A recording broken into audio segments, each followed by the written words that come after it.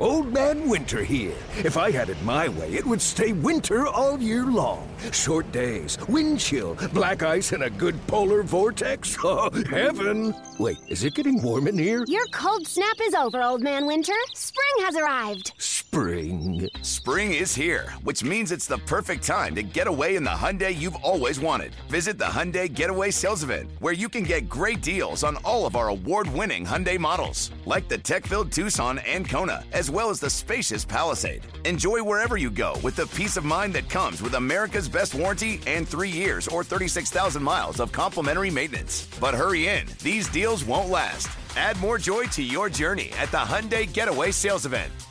Now get 0% APR or up to $1,500 bonus cash on the Hyundai Tucson. Now, during the Hyundai Getaway Sales Event. Offers end soon. Call 562-314-4603 for details.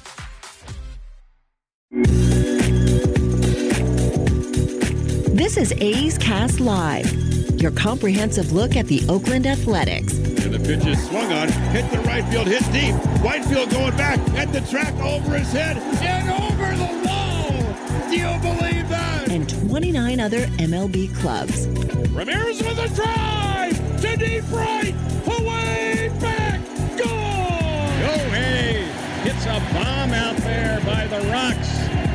And boy, oh boy, this third inning is now showtime. It is a Judgian blast. All rise. Here comes the judge. Join us as we take you inside the baseball universe, from humidors to spin rates to game-changing moments. We have you covered. Spend your afternoon with us next from the town, only on A's Cast Live. Here's Chris Townsend. Good afternoon, everybody, and welcome to A's Cast Live, as we are going to have Game 3 of the World Series tonight. Cannot wait. Ready for a little baseball. And it's actually, you know, as much as we hate rainouts in the postseason, it actually is kind of a good thing for baseball in a way that all of a sudden you don't have any competition tonight. There's nothing. As it's getting cold around the country, I mean, outside my house right now, it's pouring rain. I mean, pouring rain. Like, I walked out on my gutters that haven't been cleaned, like probably like all of you, and the leaves are starting to come off the trees, have clogged all my gutters. So I spent probably an hour or so before this show getting on a ladder and cleaning out all the leaves in my gutter. So, you know, around the country, it is getting cold.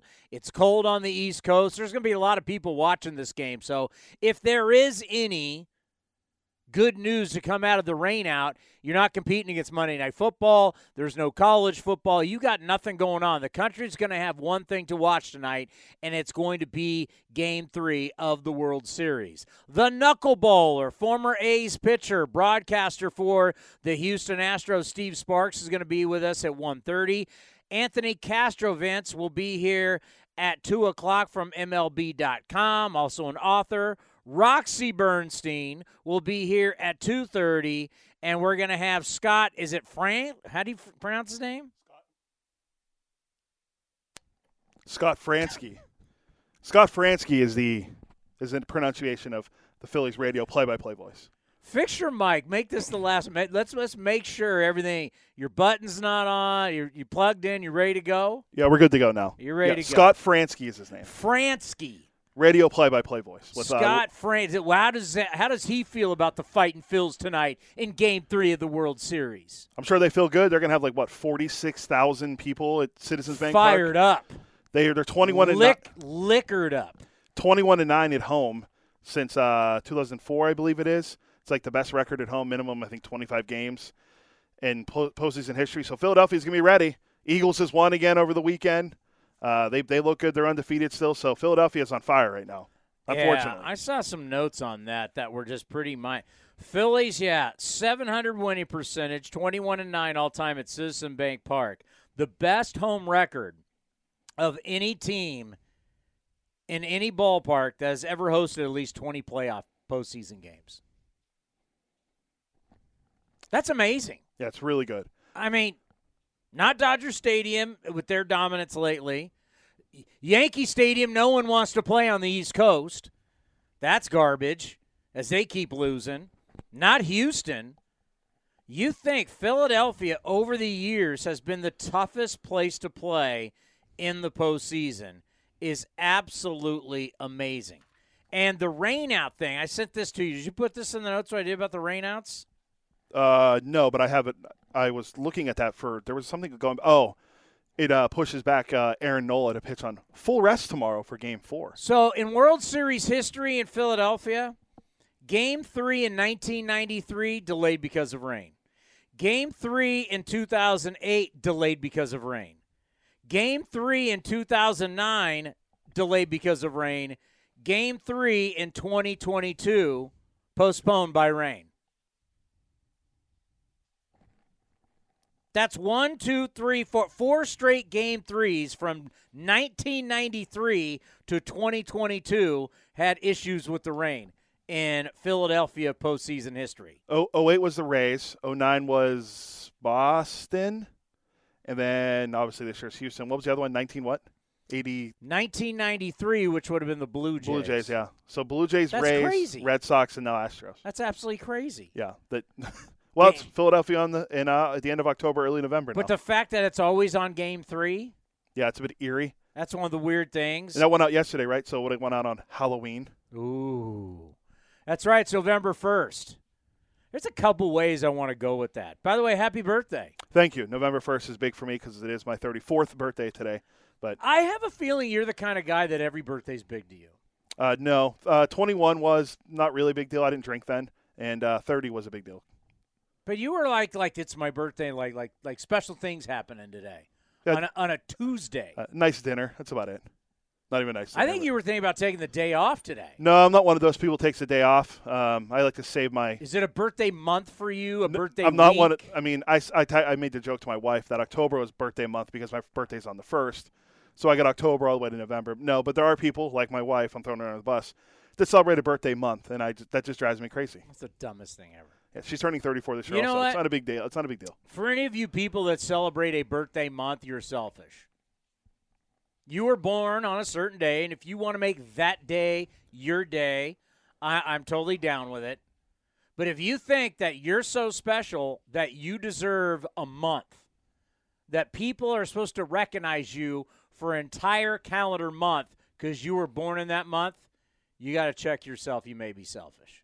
Am I off on saying that? No. We were looking through this yesterday in the A's offices, and they gave me a balloon because I guess they pass around a balloon. You got a balloon? That says happy birthday. It's from Justin Marshall, who works in A's Productions. He gave me the balloon. It was passed on from someone that works in his office to me. Then we looked at November, and we are pretty sure that nobody else in our department in marketing, communication, broadcasting, anyone that we work with, has a birthday in November. So that balloon stays on my desk the entire month of November. I never got a balloon.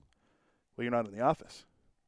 You have to be in the office to get You have to balloon? have a desk. I finally have a desk now, so it's a big deal. You know what? I will give up the desk and going to the office and not get the balloon. Probably a fair trade-off. Yeah, I'll trade that out. You can have the balloon. You represent us inside the office. We want to say thank you to everybody who showed up Friday at the Chicken Pie Shop in Walnut Creek. It was outstanding. Great crowd turned out watching Game 1 of the World Series, won by my Philadelphia Phillies, who everybody didn't give a chance. I heard these donkeys talking about a sweep, and they weren't even going to be able to, muster one game. So we're thinking about now putting together a Christmas party, an A's Cast Christmas party. We'll have more details on that coming up. How I want to start the show, though, it's not about the World Series. It's about something that actually is probably more important to all of us. And because it's November 1st, and because we have an election now just around the corner, I've been watching a lot of stuff, reading a lot of stuff, and there's a lot of people out there who want to have answers about Howard Terminal. They think they're in the know. We got Twitter accounts that are just fake names, fake handles that act like they're on the inside. They got the inside. They're inside this thing. They know this, they know that.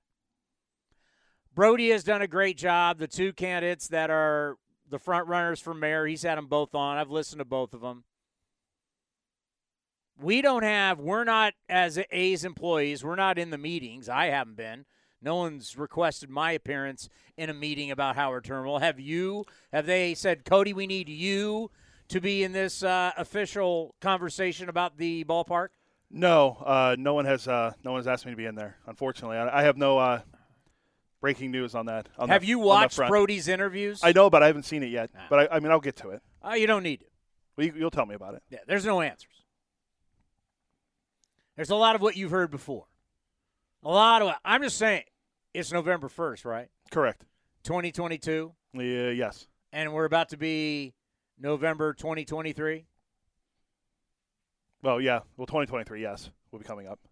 Oh, it's right around the corner. Yeah, it's less than 2 months away now. And as we all know, if you work in any kind of business, we are getting to that point where Thanksgiving's about to be here.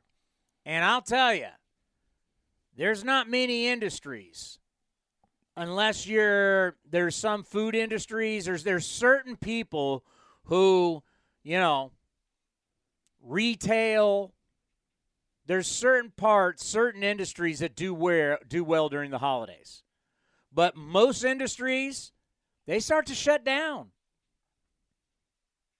There's not like a whole lot going on in late November through December, through the first of the year, New Year's Eve, New Year's. There's not a lot that goes on.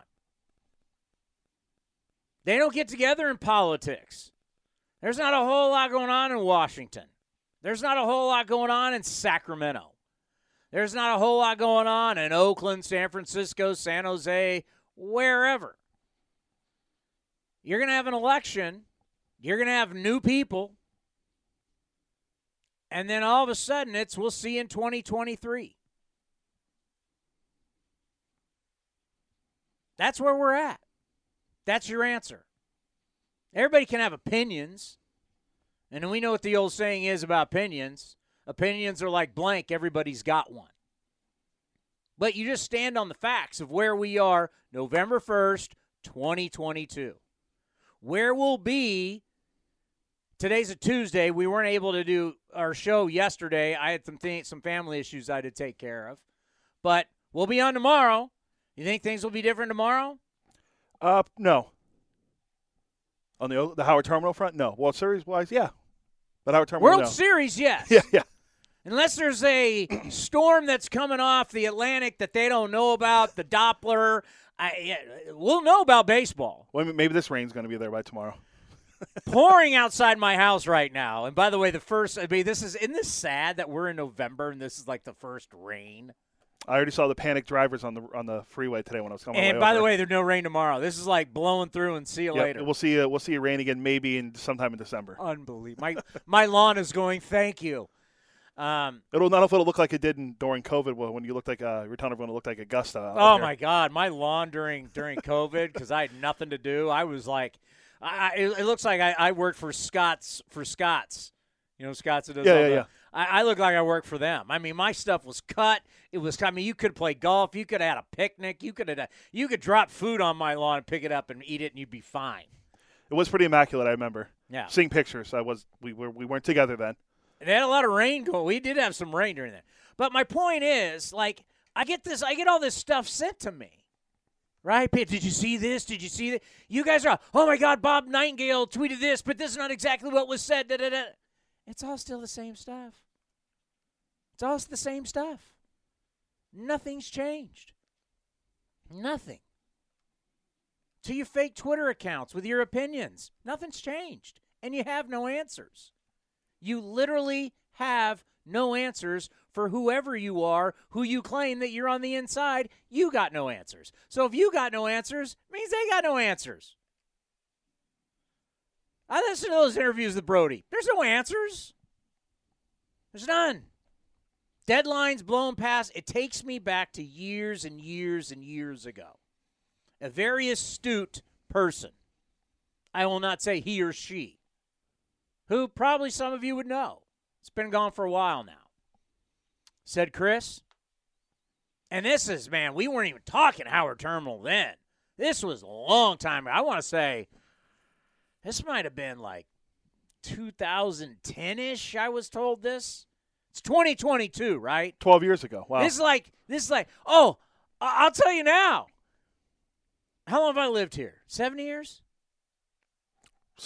Here in your house? Here in this house. Oh, I don't know. That'd be for you to know.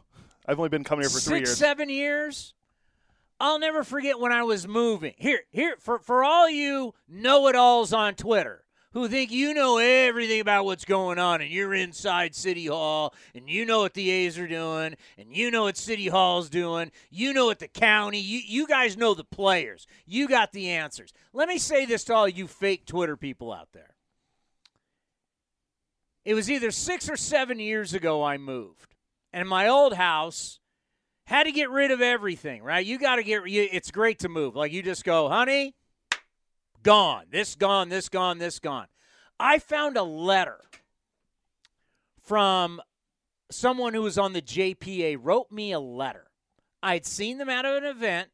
Now remember, this is when we're talking, we're going to save the A's, the Raiders, and the Warriors.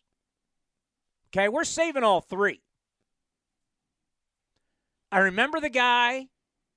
He was on the JPA. He comes up to me, introduces himself, was a super nice guy. We had a long conversation. And, yeah, I'm down. Let's save all three. How can I help? At the time, I'm at 95.7. Got my talk show. And then after I had this meeting with the guy, he sent me a letter thanking me and talked about how we're going to get this done and everything. And I'll never forget, I'm moving, and I'm going through boxes of stuff, and I found this letter from this guy who was on the JPA. God, I wish I would have kept it, because if I saw his picture, I'd know him. But he was on the JPA. Joint Powers Association, right? Isn't that what it stands for? I think so. I'll Google it. So he was one of the guys, right? Joint Power. They're running it for the county and the city, right? He wrote me a letter that I found 7 years ago. Townie, don't worry about it. We're all going to be done. Everything's going to be fine. Raiders, Warriors, A's. And I don't even know when I got the letter. I got the letter like in 2010, 9, whatever. I just know when I moved, I found the letter. It was going to be good. Negotiations were going good. Dealing with all the teams and the city and the county and the JPA, they got it. Takes me back to that conversation I had in the press box. I said, Chris, this person said, Chris, I've been around it a long time. Let me tell you how it works. It's like a big boulder. And I've told the story before, so if you haven't heard it, listen up. It's like a big boulder. And you get all these people to try and push this boulder, and they can barely move it. They're all behind it, barely move it. And then all of a sudden, they all leave. And then the new crew comes in. And then they get behind, tries to push the boulder. And then they all leave. This is mayors, city councils, JPAs, county people, city people. And I'll never forget this conversation. It was like 2009, 2010, something like that when I had this conversation with this person. What year are we in? 2022. Are we getting a new mayor?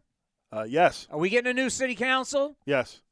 So what this person told me 12, 13 years ago continues to happen. Mayor Kwan wasn't the mayor when this person told me this. I had to deal with Mayor Kwan. So for all these people, and I love Casey Pratt, and I love Brody Brazil, and, yeah, we can all have fun with these random Twitter accounts who claim they know everything. What's the one I keep getting? Oakland Watch, Stadium Watch, Oakland? Yeah, Oakland Stadium Watch. He's in the know. Same thing is happening. That's always happened. We have an election. Is there a new mayor? Yeah. New city council? Yeah. Do you see the trend? There's deadlines. Deadlines. It's going to be 2023. Deadlines for 2022. Like I said, we'll be back on the air tomorrow. Anything? We'll be back on the air next week. You think anything? When we're at the winter meetings in December, do you think we're still going to have this conversation? Yeah. And how many times are all these people going to tweet? Till something eventually happens, They're probably. going to tweet all this stuff about all this stuff that you know. Yeah, check us in San Diego at the winter meetings. Update us then what's happened, because that'll be a month from now. And then I'll say the same thing in San Diego. Hey, you guys all said stuff was happening, and now we're in December. Is business getting done in December? Usually not. So then all of a sudden, man, we're going to be down in Arizona. And we're going to be at fantasy camp. Is everything going to be done by fantasy camp? No. Well, we're in 2023 now. Spring training's in March. I was watching Brody with the potential mayor who's up for it. She's one of the favorites. I mean, we're going to be back to getting together, talking, negotiating. We got to educate everybody what's going on. All I know is this, for all you Twitter people out there and all you people who are covering it, because obviously our life's different from yours. We work for the team. Our livelihood depends on this. You people, it's fans. Get it? We love you, but you're fans. Your paycheck doesn't depend on this. It's a different, we got more skin in the game than you do, as they like to say. And I just lost my train of thought. You were talking about us, our livelihood's more important. I know. What did I say before that? You were talking about, this, city council, mayors, probably why it means more for us. I had a good point. I swear I had a good point. Now you know I'm getting older. Yeah, it means a lot to us. Oh, I got my point. I've dealt with this many times, right? I can tell you I started my career at KMBR with the Giants at Candlestick Park. I lived through this. These random Twitter accounts, you weren't around. Was Twitter around when the Giants moved into Pac Bell Park? It was not. You know who opened Pac Bell Park? The first official game at Pac Bell Park against the Los Angeles Dodgers when Kevin Elster hit 3 home runs on opening day for the Dodgers to beat the Giants. Do you know who the first broadcaster ever to broadcast an official game, to broadcast out of that ballpark was? You? That was me on the Gary Radnich morning show. I opened the ballpark. Security had to let me in, pitch dark, nobody was there, press box was empty, and I started the morning show on KMBR, first ever time at Pac Bell Park. I've been around this a long time, and let me tell you something. You know why the Giants built their ballpark? One guy. Yeah, you could say Peter McGowan, and of course he saved the Giants and Larry Baer and that group. True. One guy is the reason they got that ballpark built. Do you know who I'm thinking of? And it's not fair to ask you, but I will ask you anyway on your birthday. Barry Bonds. No. And not Jim Harbaugh with a shovel and a sword. We will build Levi Stadium. If it was someone By the way, great to see Harbaugh and great to see Coach McIntyre. San Jose State, after our great year, 11-2, finished 20th in the country. They honored the team. Military Bowl win. Yeah, Coach Mac was there. That was cool. I'm wearing my Spartan gear today after a nice win on Saturday night. No, not Harbaugh, not McIntyre. Not Barry Bonds. Not Barry Bonds either. I'm not sure then. And Jerry Rice is not walking through that door either. Yeah. What about Wilt? Not Gruden. What about Wilt or Rick Barry? I could not care less, Rick Barry. Yeah. No. Molly? It is a Willie. Willie Mays? And it's not Willie Mays. Willie McCovey. Willie Brown. Oh, the former mayor. Willie Brown. Willie Brown made that thing happen, man. I lived through it. I was young in my career. We watched it. Radnich, Gary Radnich, no, he's not. He's still with us. But, I hope he's having a great retirement. He earned it, had an unbelievable career. I learned so much working with Gary. And during that time, Gary, God bless him, Gary doubted it the whole time. How are you going to, how are you going to fill that ballpark on a Monday night against the Expos? He was right? I mean, there wasn't even an Expos by the time, they moved the team. But Gary used to say, man, you got nobody at Candlestick Park. Who's going to be going to this ballpark? Well, he ended up being wrong. But he ended up being wrong. It was a big boom, but people believed. And those guys saved the team, Peter McGowan and his group. They saved the team from going to St. Petersburg because they could have been the St. Petersburg Giants. Could have been the San Jose Giants. They had 2 different votes in San Jose. A lot of you young A's fans probably don't even know that.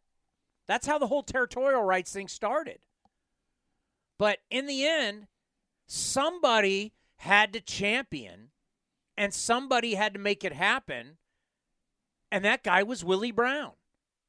Because Mayor Willie Brown had one thing. He had juice. Willie Brown had juice, man.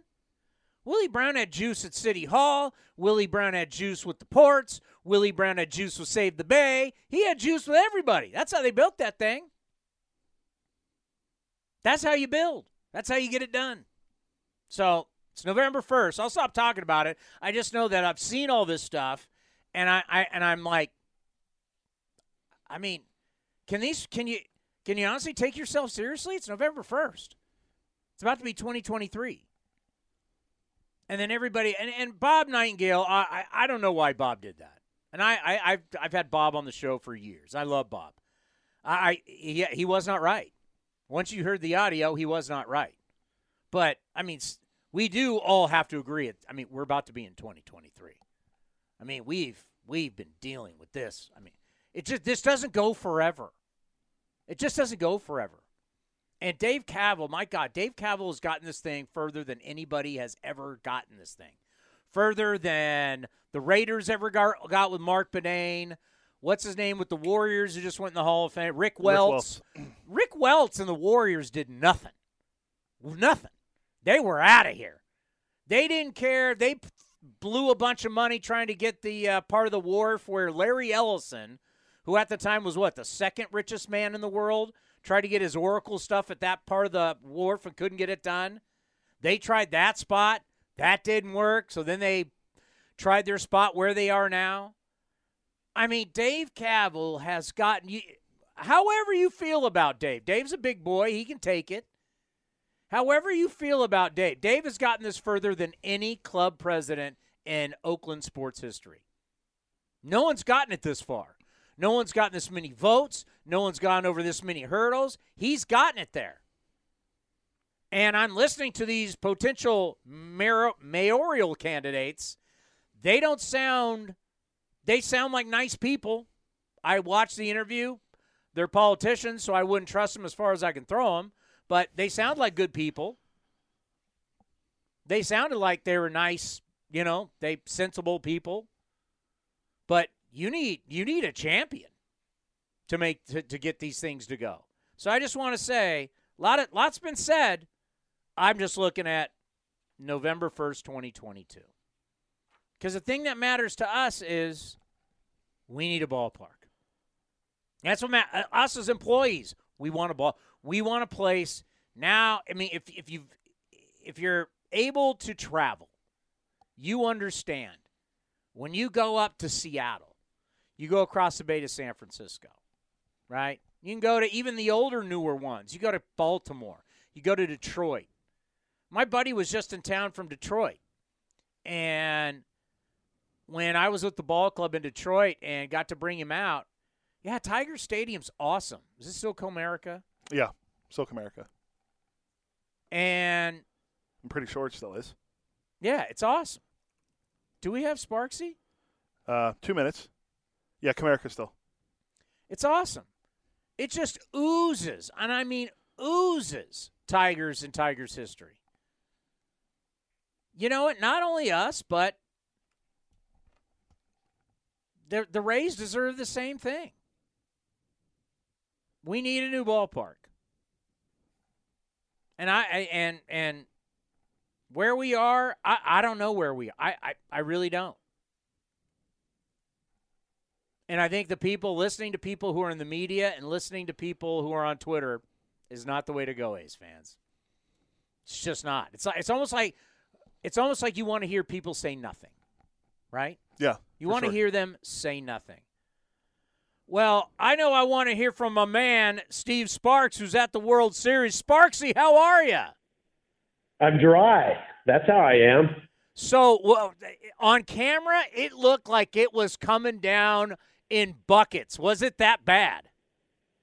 You know, it started off like it was just constant, one of those nagging type drizzles, but it got heavier and heavier. And a couple hours later, one of the beat reporters for the Astros, Brian McTaggart, he let us know that he was still at the ballpark, and it was really pouring at that time. So they made a good decision.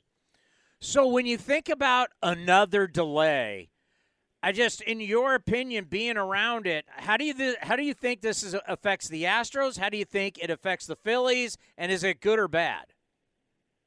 You know, we'll know later on. So, you know, as an ex-player, you never think the worst, or you shouldn't, because you're always going to try to take the positives out of it and try to get the most out of your preparation, do whatever you need to do. But, you know, our job is to kind of analyze these things, and I think it helps Philly reset their pitching a little bit to an extent, especially with that off day still in there. I thought when they were going to postpone that game, it was going to push it back 3 days, eliminate the off day, and play 5 days in a row. Then I thought it was really going to favor the Astros because their pitching depth coming into this series was clearly deeper than the Philadelphia Phillies, I thought. Well, I got to think for both guys going tonight, especially after that, you know, the debacle of the champagne cork and Lance McCullers Jr., Ranger Suarez, who's already pitched. I got to think for both, at least for both the guys going tonight, I got to think another day's rest can't hurt. Well, I mean, you never want to, you know, think about a start all day long. You know, you wake up and you start to feel it in your stomach a little bit every time you pitch a major league game. And I can't even imagine what that's like in a World Series. So, you know, McCullers and Suarez were probably thinking about it all day, you know, counting on getting ready from 9 or 10 o'clock whenever they woke up. So it's a little difficult in that regard. So an extra day is okay, but you've already went through this yesterday, and I don't think that's ever very helpful for anybody thinking about a particular start this long. How odd has it been to watch Jose Altuve go through the drought, starting to come out of it, but, you know, what you've seen with this guy, his greatness, just how weird has this been? Yeah, you know what? Sometimes it's kind of weird in this sense, Chris. He's very sensitive to begin with. We know he's the ultimate team guy. I mean, he gets on the plane and he might have a couple of bad games, and he's genuinely very happy if the Astros win and he doesn't play well. He's fine with that. But I think for him, in his mind, he feels like he's letting the team down when he doesn't perform or get him off to a decent start. Probably one of the reasons why he didn't want that extra pressure of batting leadoff. He's kind of fought that for the last few years with Dusty Baker. I just don't think he likes that added pressure of trying to get the team off to a good start because he doesn't want to let anybody down. So for him, I think when he gets off to slow starts in particular or has these types of spells, it's a little bit more difficult for him to snap out of it just because he starts chasing hits and he starts leaving the strike zone so badly that he really gets himself in trouble. He's got 7 hits in the last 3 games, and usually when he does bust out and starts to relax, that's when he goes 9 for 11, right? You've seen those games many times in series in Oakland. He's a great bat-to-ball skill hitter. He's a 306 lifetimer. You know he's ready to bust out at any time, but you know you get on this big stage, 0 for 25 is 0 for 25. Yeah, because when he's going good, he's like a mini Vladimir Guerrero. You could pitch it anywhere, inside, outside, up, down, and he smokes it. It's funny because he stands so far off the plate. Vladdy did too. Yeah. Stands so far off the plate, and he's so short to begin with. You think there is no way he can cover that outside corner. But, man, he can not only cover that outside corner, he can cover another 4 or 5 inches off that outside corner. He dives so much. So he's got great plate coverage. Sometimes it gets him in trouble diving toward home plate. He can get jammed and start to chase a little bit. But I think he's coming out of it. 3 hits in that last game is a great sign for him. You know, we talked about this last show, and obviously with your expertise as a former pitcher, you can help explain this. pitchers are able to read hitters in the box. If a guy stands up on the box, that means he likes it inside, doesn't like it away. Speaking of Altuve wanting to be back, maybe a guy will be up, maybe a guy will be back in a box. Just talk about as a pitcher, when you see a guy where he is in the batter's box, tells you a lot about what kind of hitter he is and what he's looking for. Yeah, usually they'll tell you. So if they're getting real close to home plate, they don't like the ball away from them. That's why they're trying to get closer to home plate. So you want to pitch them away. Oddly enough, you think, well, I can get in inside on this guy. No, that's where he likes it. He likes it inside. He's telling you he doesn't like it away. Same thing. If he's way off the plate, you can usually jam him because they're usually going to strike toward home plate. And that handle of the bat's going to be right along that inside corner or a little inside. So the other thing is if the bat is pointing straight up in the air when he loads his hands, so when he makes his stride and his bat's pointing straight up, usually it makes a loop. That usually means he's a great low ball hitter. And consequently, think of Pete Rose as a flat ball, high ball hitter. As he would get down in that crouch, he wanted the ball to look a little higher, and he would lay his bat out flat. He liked the ball high. So there's a lot of different stances that'll tell you, give you an indication as a pitcher. And this is the thing that I always remember that Tom Seaver said. If he didn't know a hitter, he would always throw him a first pitch slider. That way he could see what his plan was at the plate. If he could see that front shoulder, and you could see this out of the periphery of your vision, if he could see that front shoulder open just a little bit, you knew he was looking for a fastball in, so you could stay away from that type of hitter. That's interesting. Yeah, because back in that, because you think of the great Tom Seaver, truly one of the great pitchers of all time from Northern California, Fresno, went to USC. Yeah. They didn't have the video back then. They didn't have great scouting reports. You kind of, we always talked about in the old days, even when I first started getting into this, pitchers and hitters kept their own books. Right. Yeah. Yeah. You don't have to do that anymore. So that everything's on a spreadsheet. You can send it, and guys are looking at things on their iPads, on the planes, on the flights to scout the next pitcher they're going to face the next day. They can check out tendencies, and they've got it all in front of them every day. They've got a little scouting report that they can go through in their hotel room before every game. Now, obviously, Philly is no day at the beach in a lot of different ways. They're going to be rowdy tonight. They're going to be liquored up, but it's also going to be cold. It's going to be moist. It's going to be cold. How much does that, do you think, affect the players, or maybe doesn't at all? I think the grip, sometimes I think about pitching a hitter inside who doesn't like to get jammed in this type of weather. But it's actually unseasonably warm for this time of year in Philadelphia. It could be a lot worse. Yeah. So it is going to be damp. It's a little clammy, but I think it's going to be in the mid-60s. And I think about like when the Astros come to Seattle and in Oakland during the course of the season, I've always felt it was a little bit of a nice little weather break for the Astros who live in that climate that they have in the summertime in Houston, to be able to kind of get to those easier, nice climates this type of year is kind of refreshing, especially for a pitcher. Dan Iasonia is going to be behind home plate, and there's tendencies for umpires. They're human beings. He's known for a larger strike zone. I'm looking at the scouting report on him. Against for left-handed batters, the strike zone tends to be a little bit bigger, especially low and away. Do you think about that if you're a left-handed hitter, and how do you really try to exploit that as a pitcher? Well, that bodes well for McCullers, who's only thrown one fastball to a left-handed batter in 74 pitches this postseason. Wow.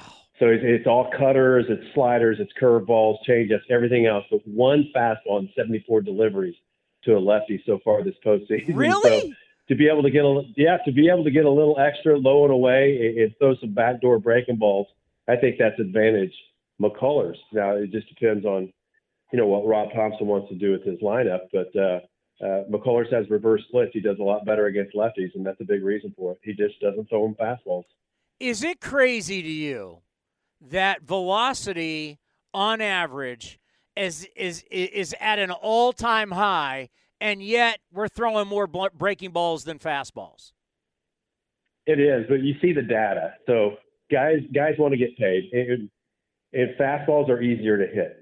especially two-seam fastballs to left-handed batters. We're starting to see this more and more and more, that guys are staying away from the two-seam fastball, the sinker to left-handed hitters, because it just kind of falls toward their barrel, and that's the pitch that they get hurt on most. And they got this data in front of them, and they're saying, why would we throw that pitch? It just doesn't make sense. Guys are hitting about 370 with a big slugging percentage against the two-seam fastball. I'm just not going to go there. So 95.3 miles per hour on average fastball so far this postseason. That's going to set a major league record.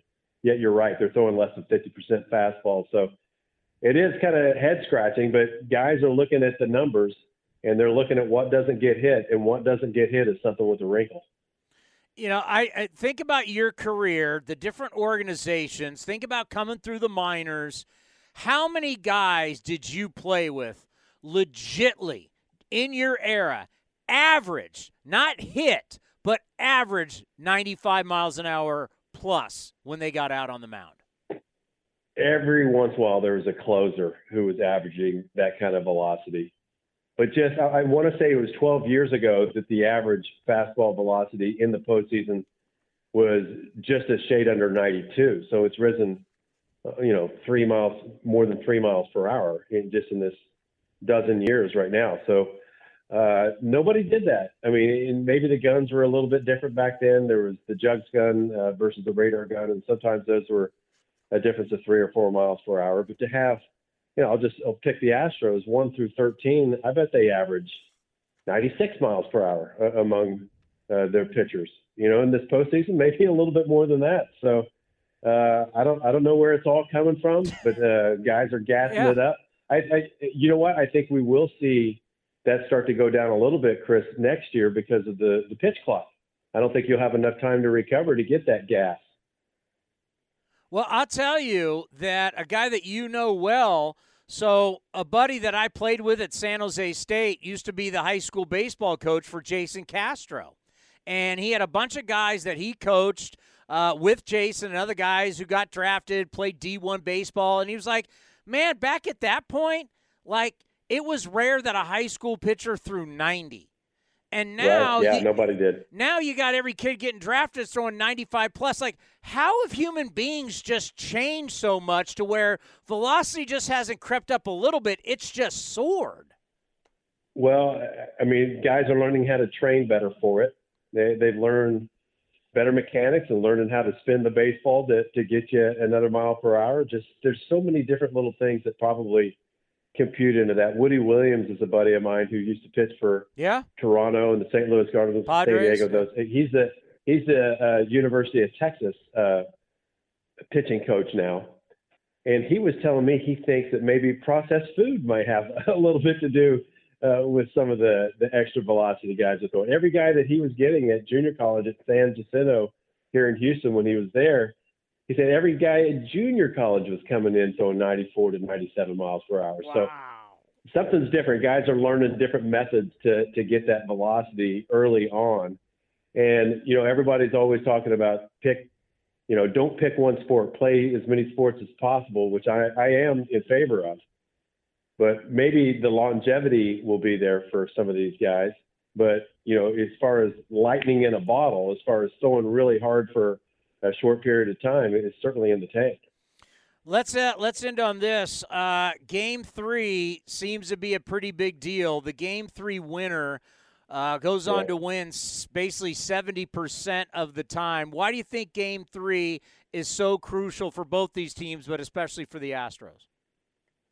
Well, it's almost like the 1-1 count in baseball. You either get up or you get down, and in the on-base percentage flips about 200 points when you get ahead or you get behind. Some of it's psychological, I think, but some of it is the way you're able to manage once you do get a lead in a series. And I think Rob Thompson has been phenomenal so far. He's had a sense of urgency.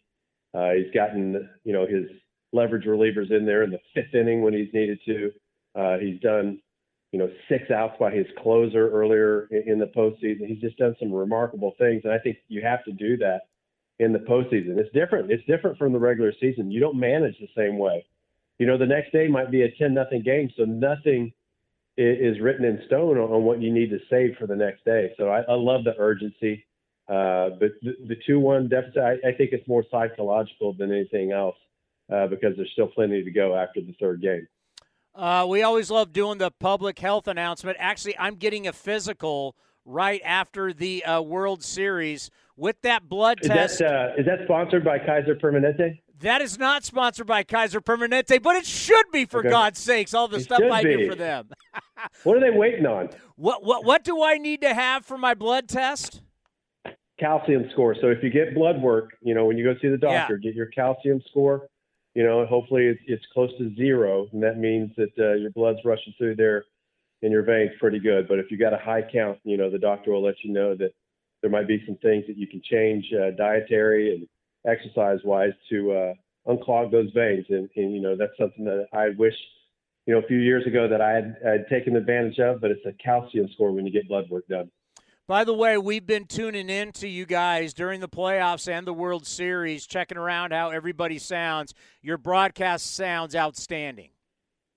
Thanks, man. I appreciate that. We prepare really hard, and hopefully it shows. But these games are fun, and Robert and myself, we've done, I think, close to 90 postseason games now since 2015. So it's been a good ride.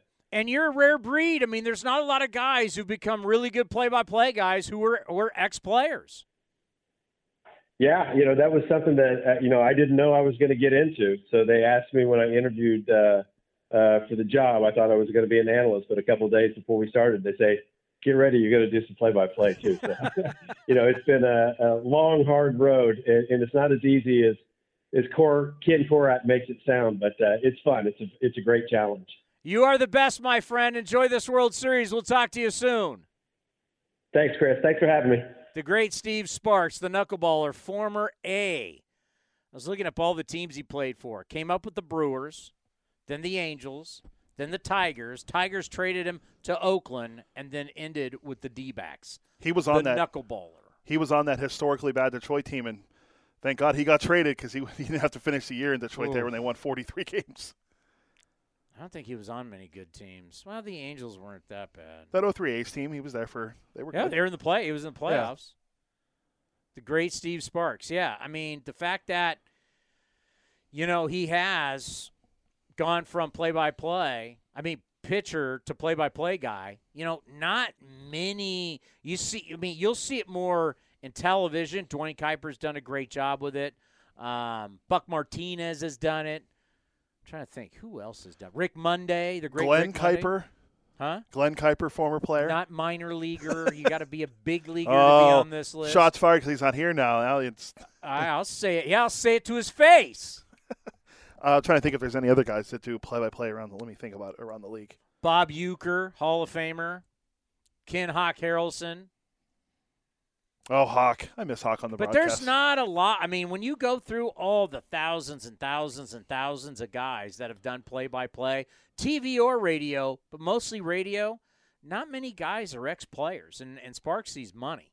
Yeah. I love listening to him because he's got the great insight, and that's like, talking to him about, like what he said with Tom Seaver. Pitchers, you've got to know. Right? Even no matter what the scouting reports say or whatever, you got to know, you got to believe it. You are always evaluating things with your eyes.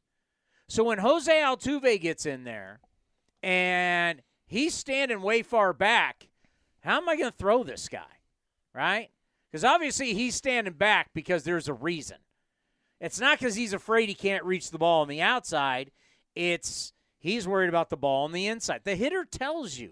Athletes, how they line up, how they prepare. Why do they put a wide receiver in the slot? Why do they put that slot wide receiver in motion? There's always a reason where people line up, how they line up, how they move. In the NBA, there's reasons why the big men line up on the low post. And there's a reason why certain guys are staying in certain parts. He's a three-point shooter, but they know that he shoots better from certain points of the floor. So that's why they'll always have. If Klay Thompson is better at shooting threes from the baseline than he is the top of the key, guess where they're going to get him the ball more? Baseline. Boom. They know this, right? A hitter's going to get into the batter's box, whether he's going to, like they talk about Mariano Rivera.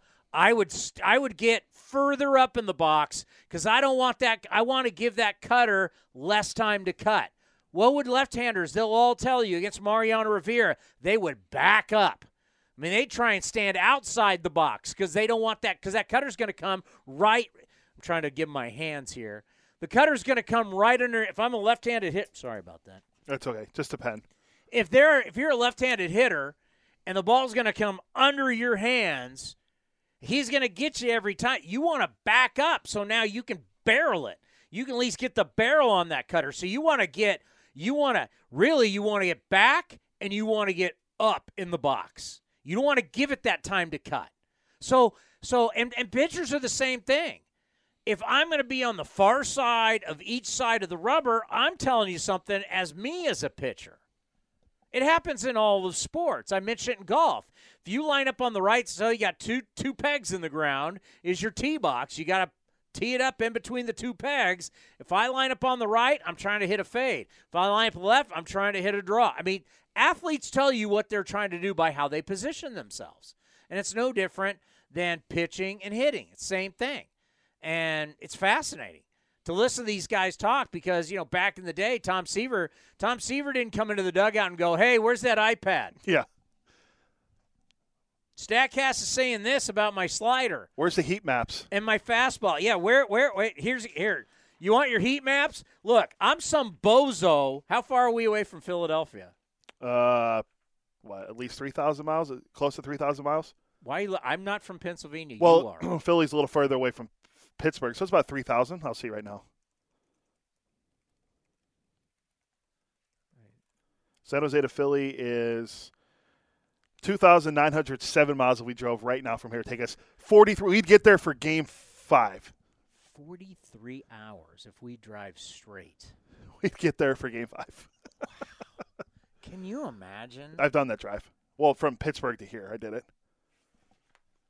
We got to go through Nevada, Utah, Wyoming. Now we're going off this map.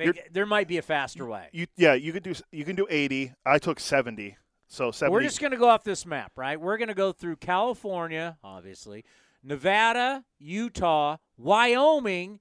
Kind of looks like we hit Colorado, Nebraska on the border. We're going to definitely be in Nebraska, maybe a little bit in Kansas too. Iowa, Illinois, Indiana, Ohio, down into Philly. You might even cross into West Virginia a little bit. I don't know. I can't really tell. When I did it, I went down. So I went down through West Virginia, Indiana, Missouri. I took the southern route. So I went through this way, through Colorado, Utah, Nevada, then hit. Because I was going south and went back up. You might say, hey, doing a trip around the country. Because I think I'm a person that's been to most of the states in our country. But there's certain reasons, like I've never been to Arkansas. I've never been to – no, I've been to – Have you been to Wyoming? No. Hey, we can go see Boise State or Laramie in like Wyoming it's like place. I've never been to Idaho, Wyoming, or South Dakota. But I've been to Wisconsin. I've been to Minnesota, Illinois, Missouri, Kansas, Colorado, Utah. I've done all that. New Mexico, Arizona, Oklahoma, Texas. I've been to Mississippi. I've been to Tennessee. I've done the Carolinas. I've done most stuff. There's Georgia? a few that I haven't done. Georgia? Been to Georgia. That was just the Masters. Oh, yeah, that's right. Augusta. I was at Augusta. I was at the greatest place in the world in Georgia. Been to Atlanta. South Carolina. I was just playing golf in South Carolina. Charleston? I'm like Johnny Cash. I've been everywhere, man. Yeah, Savannah's a beautiful town. My aunt lived Johnny Cash mixed in with a little John Gruden, man. It's your Raiders, by the way. Nothing's wrong. Nothing's wrong. I even got Raiders sweats on today, folks. There's nothing wrong. Silver and black, we're fine. Everything's fine. Mark Davis came out. Everything's fine. Second time he's met with Josh McDaniels. Someone had a good tweet today. Don't believe this Twitter stuff. I'm telling you. No, it was a joke. Bill Belichick sent Josh McDaniels to sabotage the Raiders organization. Maybe that's what Elon Musk needs to do. He needs to stop all these people talking about Howard Terminal. Do you think Elon's going to think that's one of the biggest things he has to figure out? No, but it might take away I'm not paying to keep the verification check on Twitter once this happens. They took mine away. I've been banned off Twitter now since 2019. Would you pay $20 a month to stay verified on Twitter? I have not had my Is it 2019 I got banned? No, it was last year, I thought. No. Oh, at least during COVID. Okay, so at least 2 years. Yeah, I have not. They basically locked me out of my account. Well, you might be able to get back now. And they told me that they can't. I can't prove that I'm me. They took my blue check mark away. They zapped. It says I'm following. If you go to at Townsend Radio, it says I'm following 0 people. I've reached out to them. They keep giving me the excuse. They basically told me go get another account. So I went and got another account that I just use to follow people. Yeah. Once they take away my blue check mark, because I'm not paying $240 a year to keep Is that what it is? It's $20 a month, so times 12 is $240. I'm good. There's other things I can spend that $240 on. Instead of having a stupid check mark, when I'm not tweeting any breaking news anyway. The best was someone said, wait till the MLB trade deadline when all these fake users with check marks are tweeting up trade deadline news and nobody knows who's right or wrong. The world will crumble. Yeah. Well, that's where a lot of us, like producers and stuff, get our news from anymore. We don't turn on the television to watch SportsCenter or, CNN or NBC or MSNBC or Fox. We read everything on Twitter. I mean, it's what I do. I thought of something today. While I was up on my ladder, permission to get political? I mean, I don't know. It's dicey. This is real political. We need to figure out a way here in the great state of California to, when the water falls from the sky, to keep it and use it. Right? Like my gutters with leaves in it have figured out a way to trap water and the water stays there. My gutters right now, right outside where we are right now, when you pulled up, what was I doing today? You're on a ladder cleaning out your gutters. The leaves keep the water in the gutter. So my gutters are able to retain water that if you did that correctly, you could then turn that into drinking water. Fact. And there is a gutter that I wasn't able to get to yet that I'm going to have to get to where literally the gutter wants to burst off the side of my house. Maybe we should think in California, probably one of the most important things to think about, and I doubt it's on any of the ballots, is how do we get water and save it when it falls from the sky when it does? And when the snow happens, how do we make sure all the melting snow goes somewhere that we fill up reservoirs and make more reservoirs? You got a better chance of right now of the snow happening than the rain anymore. I saw a thing on Instagram a few weeks ago from the, I think it was the Weather Channel. So it's a pretty big, follower Instagram account that Coalinga could run out of water by the end of December. Coalinga. So down in the Central Valley where a lot of farming happens. Yeah, but we're not going to be able to have cars that run on gas they won't be able to sell them. Well, folks, 2035. Whether you have an electric car, human beings have lived without cars, right? Yeah, true. Human beings have lived without cars. We can't live without water. Maybe we should focus less on how cars run and figure out how we're going to keep water. If my gutters can figure out how to keep the water, why can't we? Very true. Real quick before we get to Anthony Castro, Vince, you were talking about Altuve. Since the 0 for 25 start, he's now 6 for 15. That's a 400 batting average. I think he's starting to figure it out at the plate, and that's a big plus for the Astros. As Sparksy told us, he doesn't like to bat leadoff. He doesn't want to let the team down, but he's starting to hit the ball a lot better. But a problem maybe is Yordan Alvarez 4 for his last 28. So that's the thing about postseason baseball. As some guys start to get hot, other guys start to get cold. How about this? Like one of the tips, I think it's an Anthony's article today. When's Bryce Harper going to have his moment? Yeah. All right, let's go. Coming up next, Anthony Castrovins from MLB.com right here on A's Cast Live. Hey, it's Kaylee Cuoco for Priceline. Ready to go to your happy place for a happy price? Well, why didn't you say so? Just download the Priceline app right now and save up to 60% on hotels. So whether it's Cousin Kevin's Kazoo Concert in Kansas City, go Kevin, or Becky's Bachelorette Bash in Bermuda, you never have to miss a trip ever again. So download the Priceline app today. Your savings are waiting. Go to your happy place for a happy price. Go to your happy price, Priceline. The Coliseum has gone by many names, but none better than the Last Dive Bar. Hi, everyone. Ken Korak here, and my friends at Last Dive Bar are helping us celebrate our longtime home. Last Dive Bar has the most unique merchandise for all Oakland baseball fans. T-shirts, sweatshirts, the Ray Fosse line, and my personal favorite, the lights have taken full effect. Visit their website at lastdivebar.com or follow them on social media at Last Dive Bar. All proceeds are invested back into the A's Community Fund and their affiliated charities. Go to lastdivebar.com. That's lastdivebar.com. A's Cast Live continues from the town. Here's Chris Townsend. I'll tell you what. Players sitting around a hotel room, you go practice. Because they all got BP in yesterday before the rain came down. Both teams got it, right? I believe so. I know I saw the Astros hit. I saw Syndergaard thrown in the outfield. So you get a little workout in. I mean, you can't go to dinner. Can you? Can you really go out, like if you're an Astro, and really go out for a dinner? Well, do you see what Verlander did yesterday? No. Verlander arrived at the Astros arrived at the ballpark and flipping them off. Flipping off because apparently Philly fans were giving him a Philly salute, and he decided to salute them back. Yeah, no problem. But, I mean, can you really go to dinner? Can you really be like, Ralph's, the place I went to, that famous Italian place? Jason Stark gave us the recommendation. If you're ever in Philly, Ralph's. It's old school. It's where the mob used to eat. It's you feel like there's going to be a mob hit when you're eating in there. It's awesome. It's in the old Italian part of I swear. I mean, they've got the on the menu at Ralph's in Philly, they have the history of how the mob would eat there.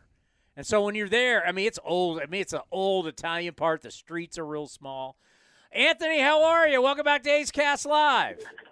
What's up? How are you guys doing? Well, I was just talking about it where, you're in Philly. Like, if you're an Astro, you really can't go out to dinner. It's the World Series. It's raining. You've worked out. I mean, I got to think for the players, this is – for us, it's like, okay, you reset. There's no Monday Night Football tonight. We got baseball by itself. But for the players sitting around, this has to be miserable. Yeah, it's not what you want. I think the Astros in particular have done a lot of sitting around this month. They've played, 9 games since the end of the regular season. So not optimal baseball schedule. But you just hang with it. And part of that is being victims of your own success, right? Where they got through the first 2 rounds pretty quickly, but then of course rain intervened last night. Yeah, and Game 3 is so huge. I mean, we're a game now that we look so much at numbers and percentages. The Game 3 winner really has a leg up, and it doesn't matter if you're on the road or at home.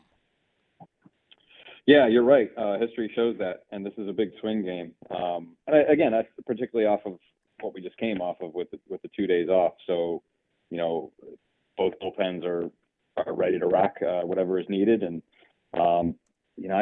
it's a fascinating situation last night because your mind quickly goes to who benefits from this, because somebody usually does, right? Yeah.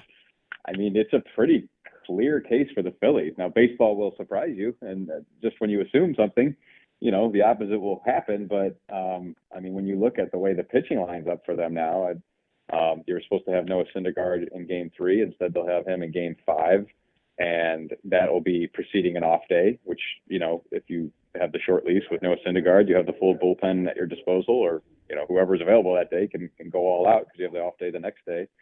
Ranger Suarez now in Game 3 and then fully rested instead of short rest for a potential Game 7. And you give Wheeler an extra day of rest, which looked like he needs. So it just works out really well for them. Yeah, it's interesting. I mean, at this point, there's no excuses, right? There's going to be plenty of rest. Everybody's ready to go. Philly in the past, I don't know what it means when we start talking about in years past how good the edge has been for the Phillies at the bank. They've been pretty dominant.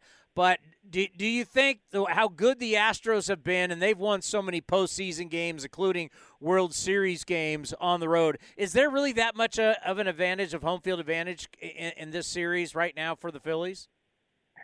Well, I think it definitely pumps them up, but you're right. I mean, the Astros they've seen and heard it all in the last couple of years.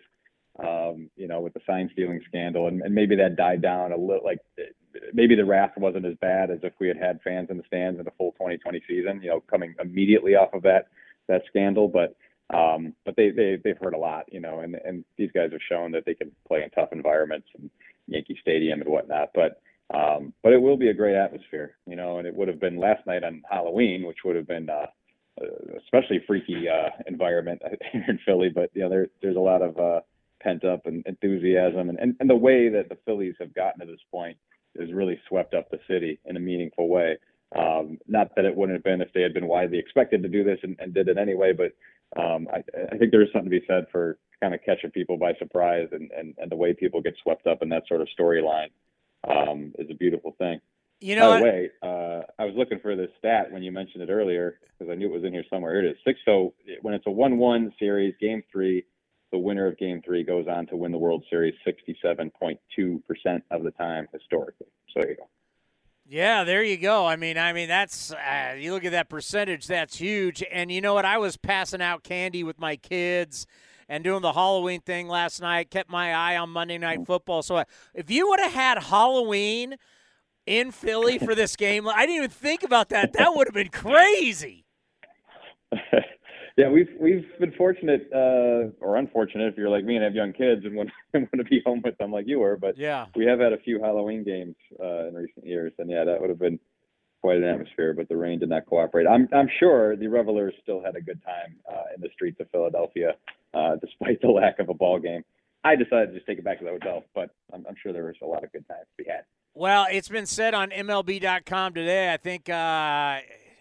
I don't think it was your article, but you mentioned, or you have one of your articles a part of it, Will Leach, who said, are we finally in this series? It's hard to say finally. We're just going to be in our third game. Is this when we get the Bryce Harper moment? Yeah, I mean, that could be. He's due, right? And we say that knowing he just had one of the hugest moments in Philly's history, like, a little over a week ago, but he feels due.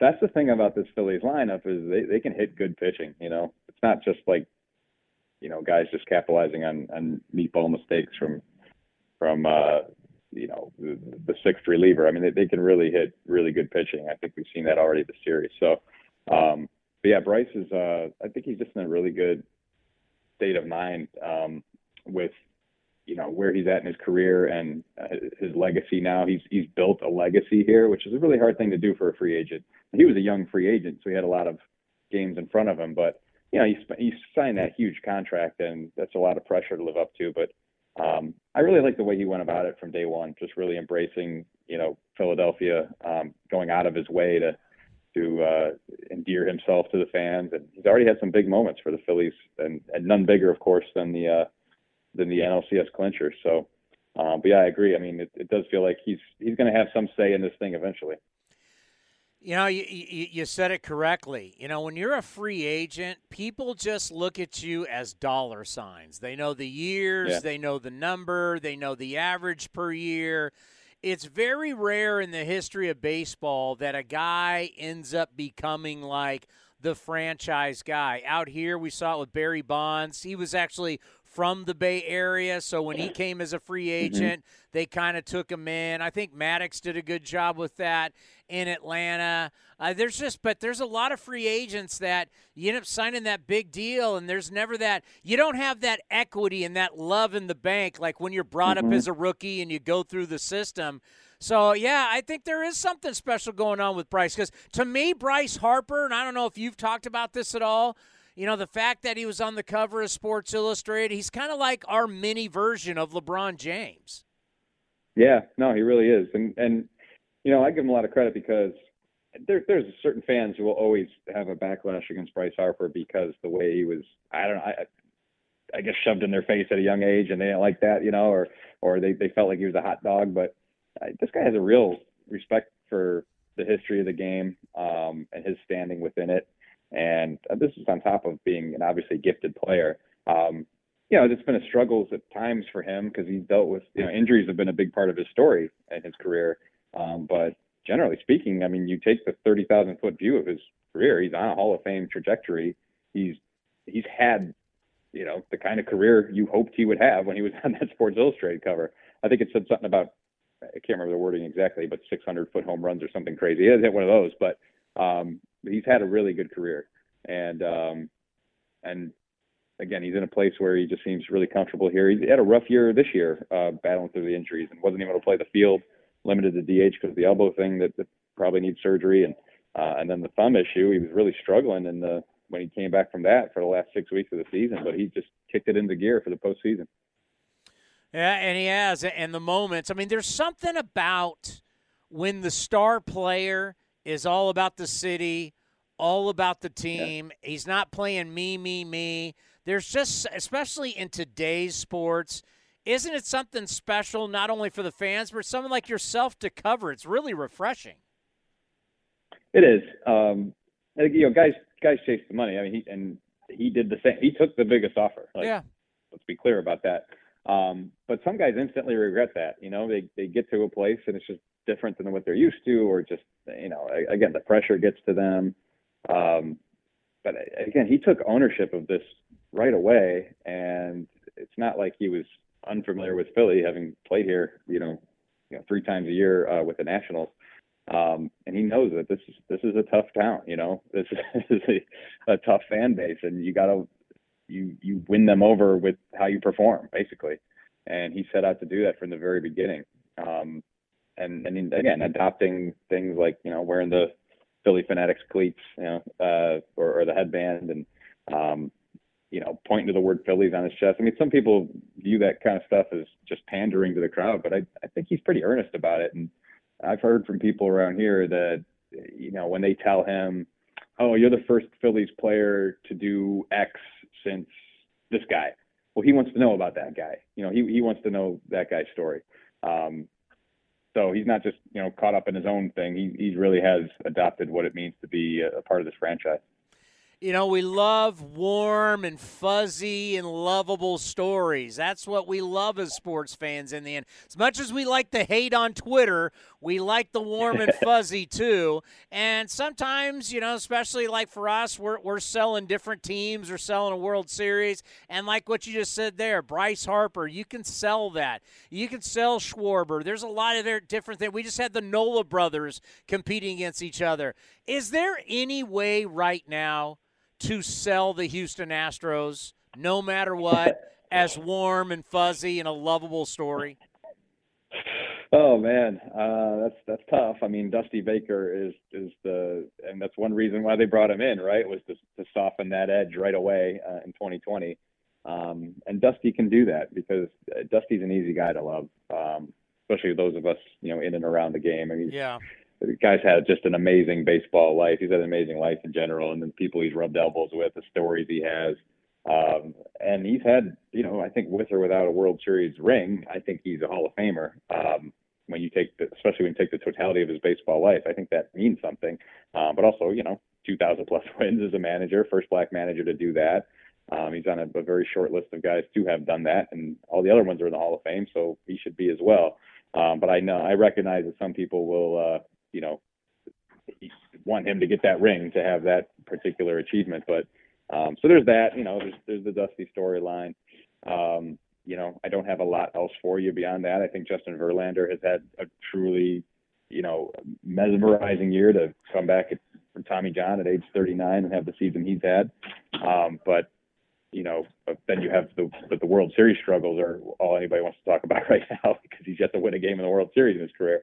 But yeah, warm and fuzzy and the Astros don't seem to go together generally. People are, even though 80% of that 2017 roster is gone, it still hangs over the franchise in a meaningful way amongst certain fans. I don't know that it should, but on the other hand, I do get it because that was so egregious, the lengths that they went to cheat.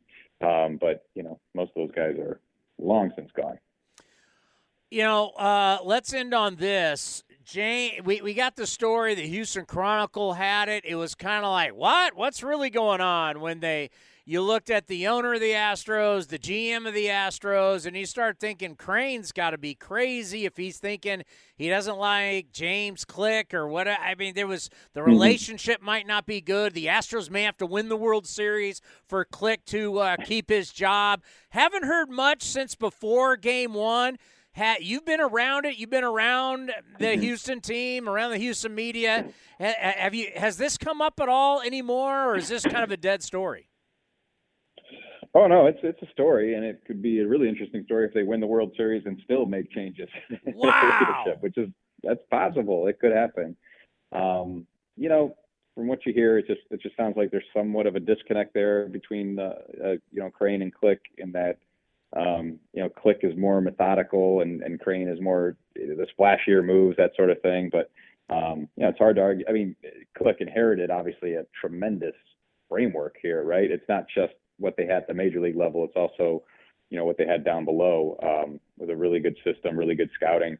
But he's made good moves, and in the bullpen especially.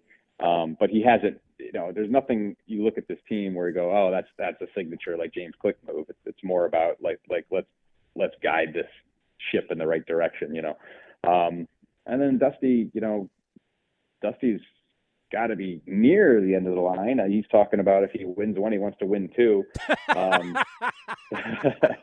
But he's not Click's guy. It's not like they've ever worked together prior to this. So it's a very interesting situation. I'll just put it that way. And a lot of us will be very curious to see how it pans out, win or lose.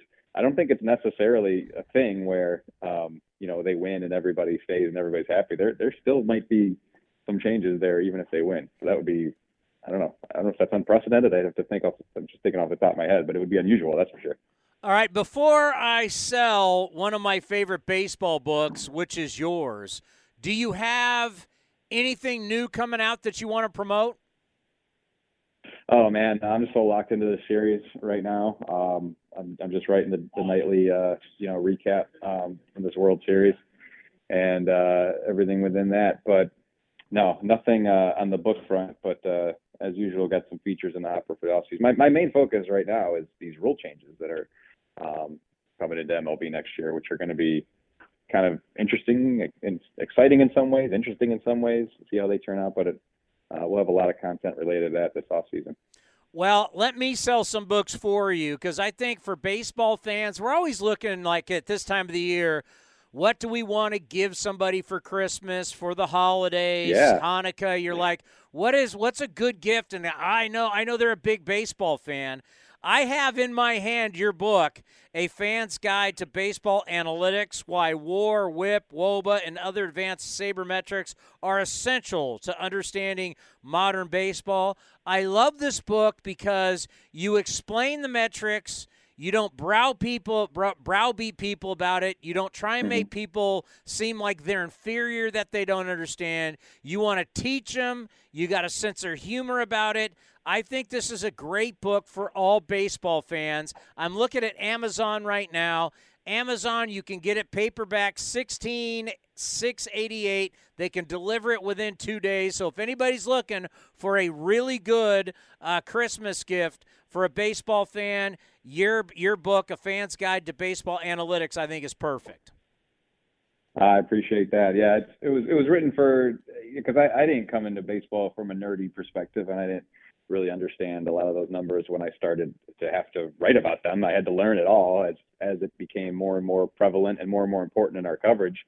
So that's who I wrote it for, people like me who are trying to get a grasp on these things, and perfect for sons and daughters to buy for their fathers and mothers. Really, that's kind of the target, is because there is an audience that still doesn't comprehend all this stuff and could use it a better explanation than some of the ones that are out there. They're a little wonky and hard to follow. And wouldn't you agree? It's about how you explain it, because a lot of people don't they don't want equations, because that's what all these things are. They're math equations, and it really, though I think the problem with the original Saber community and sabermetrics was it wasn't presented correctly to the fans. It's kind of like, if you don't understand this, you don't understand modern-day baseball, and you're just dumb. And that's not a great sales pitch. I think the way you've done it is a much better, hey, listen, this is another way to look at the game. This is another way to enjoy the game. This is how other people are interpreting the game. Why not read this and learn the other side? Because both just being a fan and being someone that's into analytics, you can merge both of them and enjoy the game of baseball. Yeah, so you could be a very smart person but also a very bad teacher, right? Not everyone is good at teaching. Yes.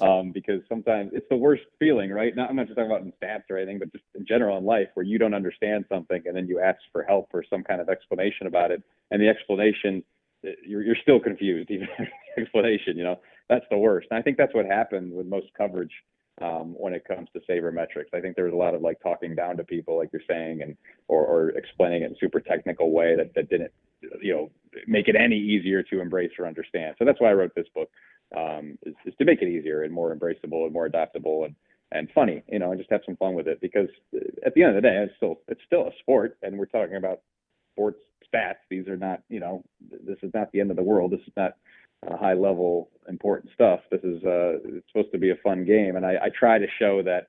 I think there's a perception that these newfangled numbers are taking the fun out of the game.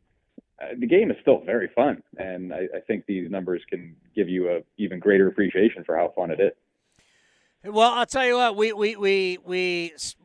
have a lot of writers on. We talk a lot about different books for baseball, but I love promoting your book because I think it's good for everybody. So continued success. We'll be reading you at MLB.com, and enjoy the rest of the series. All right. Thank you. You too. Thanks for having me. Anthony Castrovents does a great job covering Major League Baseball. I'd say he's one of our favorites. Yeah, I mean, we've had him on for a while. Then when he wrote the book.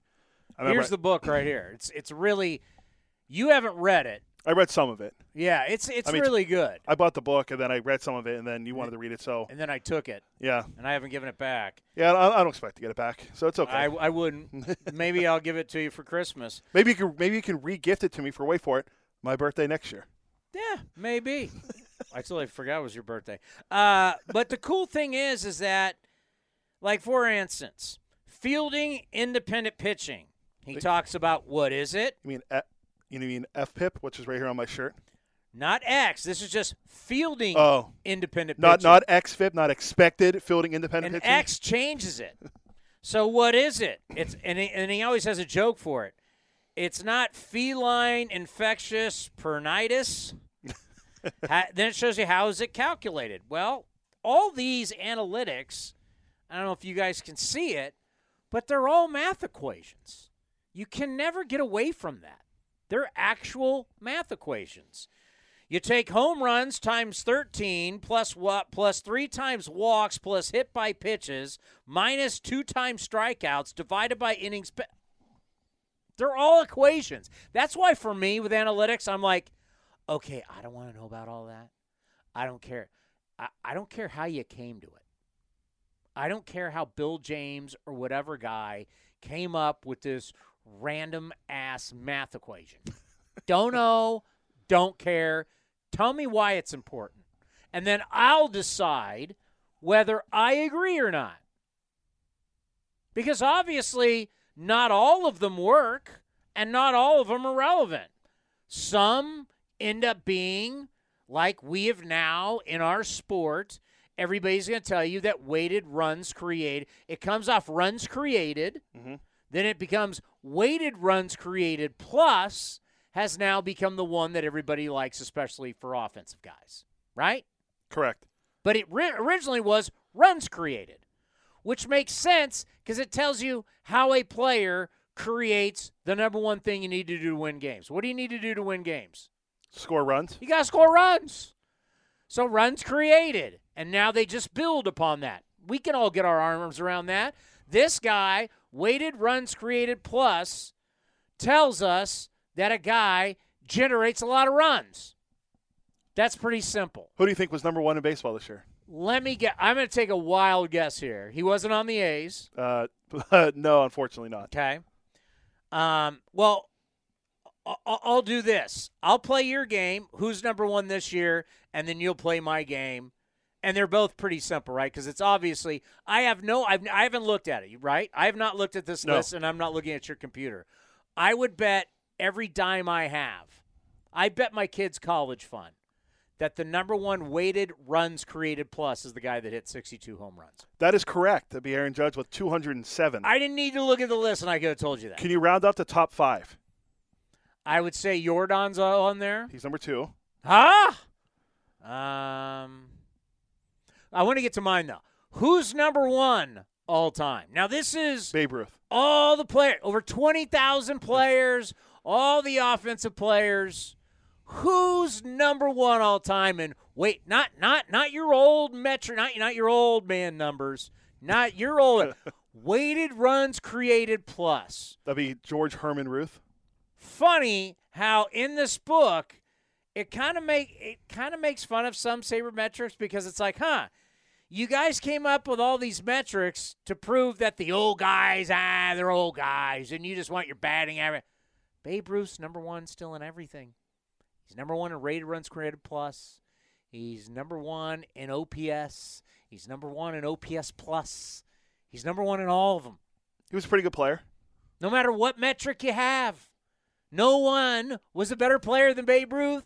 I understand he played it at a different era, different time. Life was different. But if you want to just throw numbers out there, nobody was better than Babe. No, and here's your top 5. Judge, Jordan, Paul Goldschmidt, Goldie, Jose Altuve, and Freddie Freeman. Those are your top 5. I would say every one of those guys gets legit. Well, Goldschmidt will be the still league MVP, yeah. Right? The guys in the top 3 for MVP are I Goldschmidt, Machado, I don't think and Altuve gets votes. No, I'm saying the 3 guys that are going to be in the National League. 4 out of 5. Freddie Freeman will, because Freddie Freeman will win the batting title. He won the batting title. And so Freddie Freeman will get MVP votes. Yeah, number 6 and 7 were Machado and Arenado, who also will get MVP votes. There you go. The only guy that won is Altuve, but he still had a pretty good year. Hit 300, hit 28 home runs. Yeah, a good year. He's just not going to register. By the way, talk about why I'm over Twitter. Oh, Arenado's opting out. Now he's opting in. Where are we? Is he in or is he out? Is anything official? It's official. He's coming back. There's a couple things that How are do official. we know? I want to know how it's official. I don't want somebody on Twitter. Did the Cardinals or Arenado agent make it official? Let's see. I think it was Katie Wu, our friend from The Athletic, who did it. Once again, reported it. That's a third party. Is there anybody who's not a third party that said he has not opted out or opted in? I don't follow the Cardinals Twitter page, but like ESPN has it. Katie Wu had it from The Athletic, who covers the Cardinals. All third parties. Yeah. Who had that he was opting out. Now he's opting in. There's a couple bits of news real quick before Roxy comes on. Pujols officially signed his retirement papers, so he's done as of now. That would have been rough. As of now, he's done. New managers. White Sox have a new manager. Pedro, I'm going to butcher his last name. Grifol, maybe. He was a former bench coach. He was the bench coach of the Royals. Who? Took over for Tony La Russa and Miguel Cairo when the White Sox finished 81 and 81. Supposedly he blew them away. And then the Royals hired Rays bench coach Matt Cotaro to be the new manager. Who? Yeah. So 2 bench coaches got the job. All right. So there you go. There's your new. And you know what? Two baseball guys. Yeah, guys getting an opportunity. Now, we've seen it go one of 2 ways. Brilliant careers, or, there's been plenty of guys that we've been known as good baseball men who go in there. I don't know their ages. Do you know their ages? I think Cotaro is 48, and I think Grifol is 51. Okay, so they're not young. The younger guys like Green in San Diego went in there. Whoa! Well, don't forget our guy Jace Tingler. Acted like he knew everything. Some guys have acted like they know everything, and they go in there and they're a dud. Yeah, the other guy that's getting, I think Carlos Mendoza, the Yankees bench coach, was interviewed. I guess Wash was a candidate. Ozzie again. This is all for Chicago. And apparently Joe Espada, the bench coach of the Astros, isn't getting these jobs. Is he waiting to see what's happening with Dusty? Or are they just going to give it to him if Dusty steps down if they win or lose the World Series? I can't imagine Dusty Baker coming back. I don't know. He's only 73 years young. Bochy's 67. If you're going to get rid of James Click, your general manager, I don't see how. But Dusty, well, I mean, if they win and Dusty wants to do it another year, maybe. Remember, he did say, and Anthony's right, I heard the quote, if he wins one, he wants to win two. That's how he wants to go out. So tough to tell a guy who just won a World Series to get out. Do we have Roxy? Hi, Roxy. Hi, Uncle Townie. How are you? Just wearing my Spartan gear today. Why is today different than any other day? Well, actually, before the show, I had gutter problems, so this was this was the hat and the sweatshirt that I wore to the game on Saturday night, and they happened to be in my living room and had to make a quick costume change to go from the gutter cleaner to this show. So we've gone all Spartans today. And you saw a winner on Saturday night. Yes, we did. Yes, we did. And I'm gonna politically correct say it was a nice victory. It was. I mean, those kids have been through so much in the last week and a half, and I'm ecstatic for the program, for Brent, just everybody involved. That the emotions had to be just running and overflowing on Saturday night, considering the tragic loss that they suffered, and somehow they were able to piece it together and go out there, and they fought back. They were down. They came back and got the win. And down all game. Down all game. Yeah. And we're 24.5 point favorites. Yeah, but they're 18 and 22-year-old kids, Chris. You know this. Cody, you know this, right? They're dealing with emotions, and many of them probably haven't experienced anything like this, and hopefully they haven't. But now that they've gone through it, I think it was certainly draining. And just, I can't imagine what they were going through, just the horrific loss that they suffered.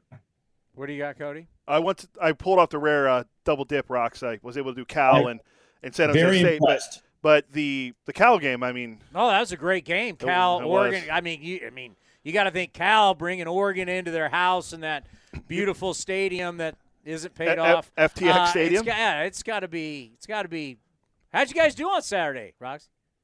The Bears didn't win, Chris. I don't know if you paid attention to it. No, but I did not. I was in World Series San Jose State mode. I just didn't have time to know what was happening at, was it Memorial Stadium back in the day? Well, it's FTX Stadium now. No, it's FTX Field. Field at Memorial Stadium. Memorial Stadium. Okay, so we'd have. And I was in Knoxville, Tennessee. Oh, you did Tennessee, Kentucky, right? Rocky Top is back, baby. I love it. Tennessee, they're fun to watch, man. The way Josh Heupel, the head coach there, the way they spread you out. Yeah. Hendon Hooker's legitimate Heisman candidate. Jalen Hyatt's terrific. And they play great defensively against Kentucky. And the atmosphere was ridiculous. It was such a great environment at Neyland Stadium Saturday night. Like the energy there. When they took the field, it was the blackouts, and the Vols were wearing the all-black uniforms. And they had a laser light show pregame. It was cool. It was a great look. And we get jaded, right? We go to so many games and are in so many stadiums. It's rare I have a feeling like you get a chill from a place you're at, but that's what it was like on Saturday night in Knoxville.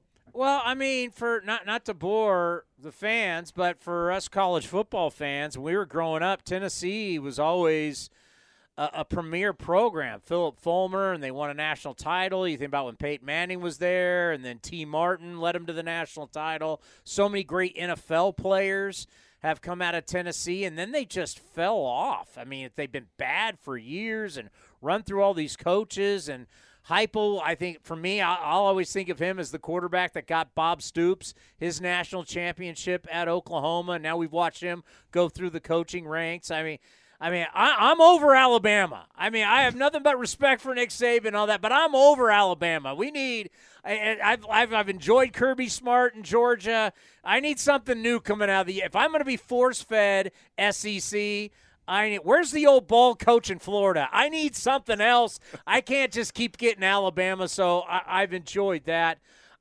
seeing that. By the way, Roxy, it's interesting how there's stuff that young men – can do some dumb things. We all know that. Young men wearing helmets and shoulder pads can do really dumb things. Before games, after games. But when it's caught on video, And next thing you know, police departments get involved. I mean, this whole thing with Michigan and Michigan State, 4 players suspended, this thing's ugly. And the problem is it's all on video. Yeah, and that's the thing now. And look, stuff like this happened back in the day. But the problem in Michigan, Chris, is they have one tunnel that both teams emerge from. That you're just inviting trouble. And it's not the first time in Michigan something like this has happened. Maybe not this extreme, and maybe not all of it caught on video like we saw Saturday night. But that's part of the issue, is the one tunnel where both teams are trying to get to and from their locker room. I mean, I know San Jose State has the one little ramp there, but it's not the same. Well, I would say the Big House and Spartan Stadium are comparable in a lot of ways. Well, when Spartan Stadium's completed, right?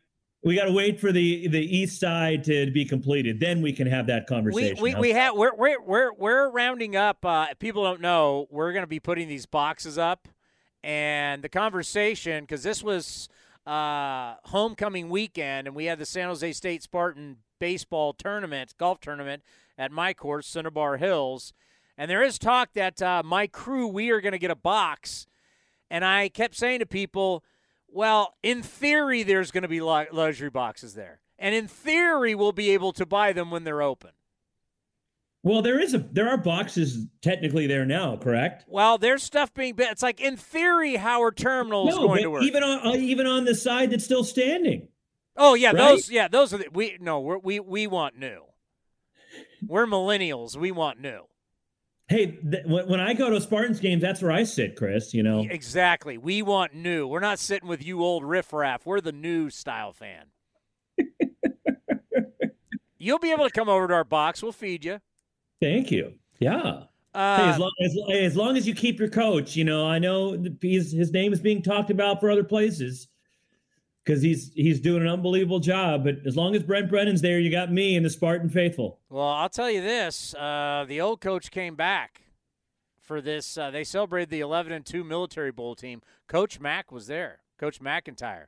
Nice. I wouldn't be shocked if Brennan leaves. McIntyre was a hell of a program builder himself along. Brennan's done a really good job. So McIntyre coming back, I don't want to make this about San Jose State football, but I would not be shocked. And Mac, I thought he got a raw deal, to be honest with you, at Colorado. You know, he won the Pac-12 South, the only time that Colorado's ever done it. But then they faltered a little bit, and then they decided to make a change. And Colorado still hasn't recovered from the struggles. So, you know, that's the thing about Mac, and he did a good job of building that program up. So you're right. He is a program builder, but be thankful for what you got right now because your program's in really good hands. Getting to the World Series. I don't know if this means anything to you, but it tells you a lot. Game 3 winner in 98 World Series has gone on to win 68, basically rounding up to 69% of the time. You win tonight, almost 70% chance you go on to the win World Series. These all are different. They all have a life of their own. These are different human beings. But how much does that weigh on you right there and put the importance of Game 3 tonight in Philadelphia? I don't think the players are so consumed by that, right? It's more, I think, fodder for us to talk about because I guarantee whoever loses the game tonight, they're going, oh, crap, we're doomed, right? We're done. We can't come back from this. So I think it's more us as a conversation point than it is the players are getting overly concerned about we have to win Game 3 because the percentages tell us we're in much better shape if we do than we don't. I think the rain delay or the rain postponement from yesterday really helps the Phillies that they're not deep in pitching. Houston's deep in pitching. So I think the extra day off allowed Rob Thompson to adjust his rotation, and now Ranger Suarez is pitching in Game 3, and now they can go with Nolan tomorrow in Game 4 and bring him back in Game 7 on short rest. I think it also helps that they can push Zach Wheeler back a day because his velocity dipped. Yeah. And he didn't look as sharp and didn't look like the same pitcher that he had been. So to me, I think it's a huge lift for the Phillies to get that extra day. And I got to tell you, if you look at the numbers, Philly's bullpen's been pretty good. Yeah. I mean, if you look at the numbers. I mean, Alvarado, the way he's been pitching, and Dominguez, even David Robertson coming in, who wasn't available in the last round because of the calf. That's the area that I think a lot of people were concerned with for the Phillies, Chris, going into the World Series, was the pitching depth in the bullpen. But they figured it out. And so here we go to Game 3, and then it allows them to kind of play around with Noah Syndergaard if they want. Instead of, okay, we have to start him now, they can wait and see, and they got him in the bullpen. So the Phillies, I think, benefit greatly, and so does their bullpen arms, because those guys are getting overworked, but now they have a couple extra days to get ready for tonight. Yeah, if the Phillies lose the next 2 games, you got to have Wheeler in Game 5, who pitches better at home than he does on the. He's had a great year either way, but his numbers are even way better at home. And that's crazy to think about, considering how much of a hitter-friendly ballpark Citizens Bank Park is, right? It is the ball just flies out of there. You got short porches. So I always find it interesting when a Phillies pitcher or a Reds pitcher even, just because of these hitter-friendly ballparks, they have better success in those places than they do some other yards around that are more pitcher-friendly. That is so true. I mean, even Houston. I know Houston, once it gets out towards center field and what they call it, Towles Hill or whatever. Towles Hill, which is gone now. And I was like, this must have been some really super important person, right? Like somebody in government. It was like an old club president. And I'm like, wait a minute, you named this hill after an old club president? But, the Crawford boxes are a joke. Those are a joke. And right field, you can dump one out into right field easy. So, yeah, kind of the same thing in Houston. Houston's no day at the beach to pitch in. Are we going to have the Roy Eisenhart center field hill in the new ballpark? Oh, my God. No? No. Roy's not getting it? We're not. How about the Walter Haas Hill? What do you think? No. Can you imagine us doing something like a flagpole? Well, there's some names, but I don't want to get in trouble, so I'm not going to mention any names. Walter Haas deserves something. I will say that. Well, we can do. We have a Hall of Fame now. Yeah. But then you have like what the Giants have done, where you've done like the wall, where you're not really good enough to be the Hall of Fame guy, but you can be recognized guy. Speaking of that team across the bay, I still hot take. have We got a hot take? Yeah, I got a hot take. All right, hot take. Hold on. Hot take Tuesday. Ready? Hot take in 3, 2, 1. I still can't believe they retired Will Clark's number. That to me is a joke. Will Clark was a really good player. Don't get me wrong. Fantastic player. But that honor to have your jersey retired should be for the elite of the elite. If you're in the Baseball Hall of Fame. Now, look, I get it. Barry Bonds' number should be retired. I don't have any. That's a different ball game. That's a different ball game. Exactly. But Will Clark, I mean, look, he went to a World Series with the Giants. They didn't win it. He took them to the playoffs also in '87. They lost in the NLCS. He had a really good, 6 years, Cody, with the Giants? 7 years? Yeah, it sounds about right. And then they said, see ya. Yeah. I mean, and he signed elsewhere. And I get it. He's still part of the organization. He's a fan favorite. I got no problem with that. 8 years. But can you honestly say that he did? When you see it's Willie Mays, Juan Marichal, Willie McCovey, Hubble, Ott, that Will Clark deserves to be with them? Can I give you a little story on that? Yeah, please. I was hosting A's pre- and post-game live at NBC with Dave Stewart the day that happened. Right? Okay. So I'm sitting there, and everybody that works there is a Giants fan. And I'm filling out my scorecard for that game, and I'm talking to Stu, and they've got this whole Will Clark thing, and they're all glued to the TV in the newsroom like this is the greatest thing ever. And I realized, hey, listen, I'm an independent contractor to these people. I'm the A's guy. I'm not. I roll in, I host, I leave. But I was like, I started out down this route that you're starting out. Like, you guys are really retired, and they wanted to shiv me. Like they literally, like, they would have started choking me with masks. Everybody's wearing masks still. They would have choked me with masks. I mean, that, like, you say this to Giant fans, it's like, do you realize you're retired? No one will ever wear 22 again for a guy that made a couple All-Star games, never won an MVP. Now, I mean, it's like, maybe it's a combination of Will with Jack Clark, and that was so 22 Clark, and then because. Look, for a long period of time, they were pretty good together. You want to put them on the wall with Hunter Pence and Joe Panic and Robbie Thompson and Bill Spire and those guys? Okay, I get it. Uribe, I mean, whoever from those guys you want to put out there. Vogelsong. You want to be out with Marvin Bernard, that's fine. But Armando Rios, let's go.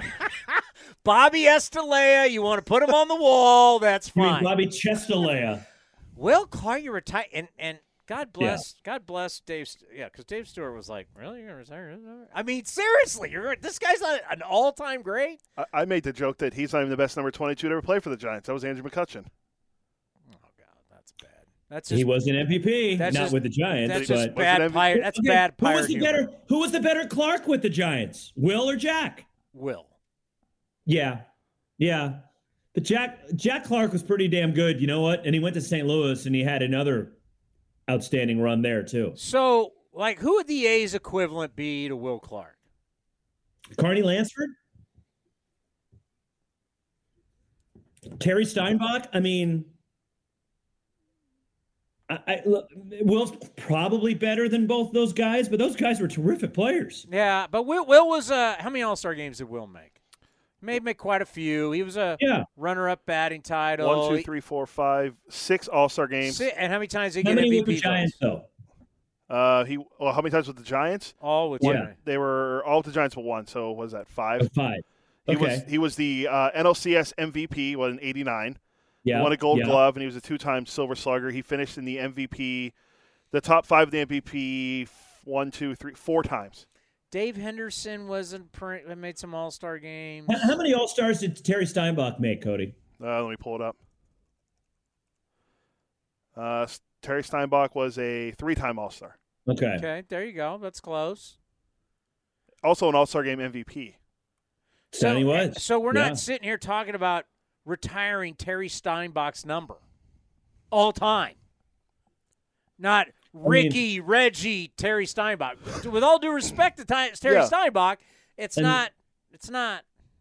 We can't mention Giambi or Tejada for other reasons. I'll give you a guy, and we were talking to Dave Feldman about this, and it's like crazy that this guy does not get brought up, and he's truly greatness, and it's like he's the most forgotten because obviously he played with Hall of Famers, is Ken Holtzman.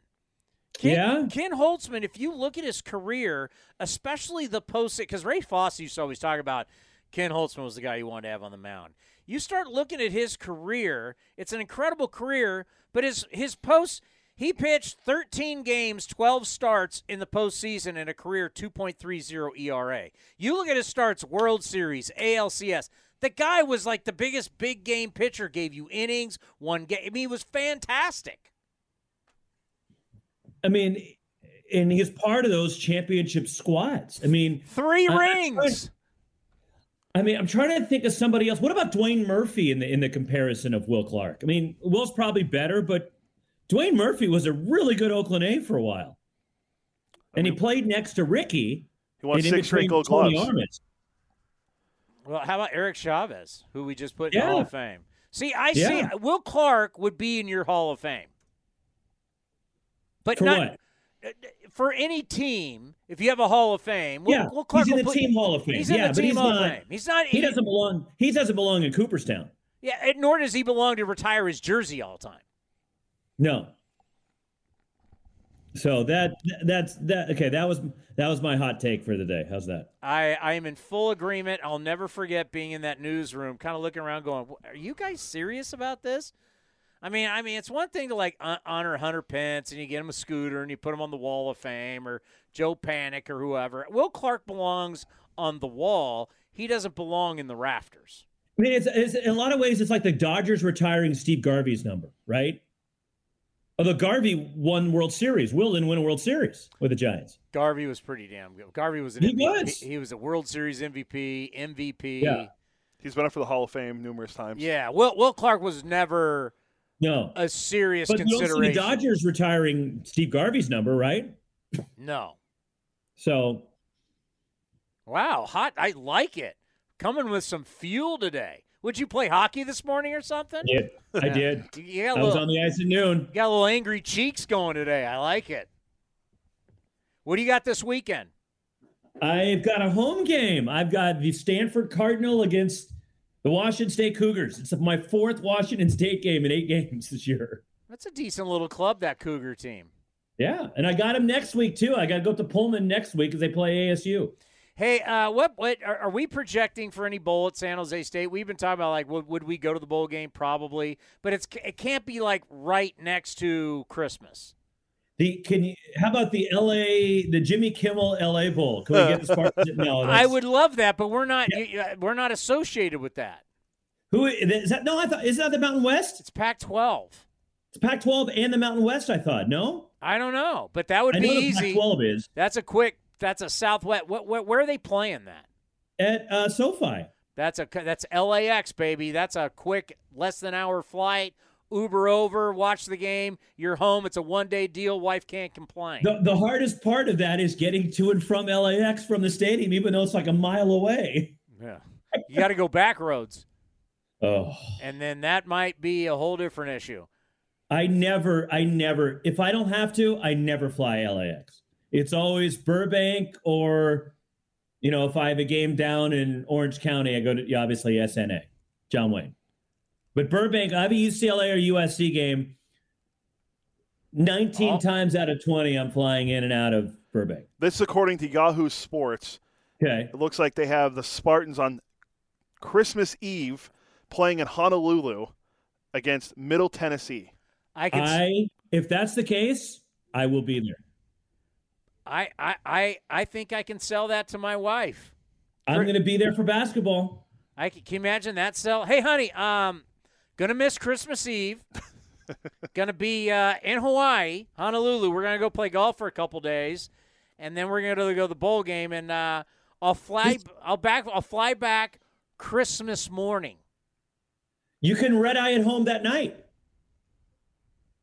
Christmas Eve night after the game. Think I can sell that? If you bring Amanda, you can sell it. Well, no, and the kids. I'm not. No, that's not. That's not happening. No. All right. Well, you can send them to San Diego, or Do I have a better chance of seeing Santa Claus than I do that San Jose State football game?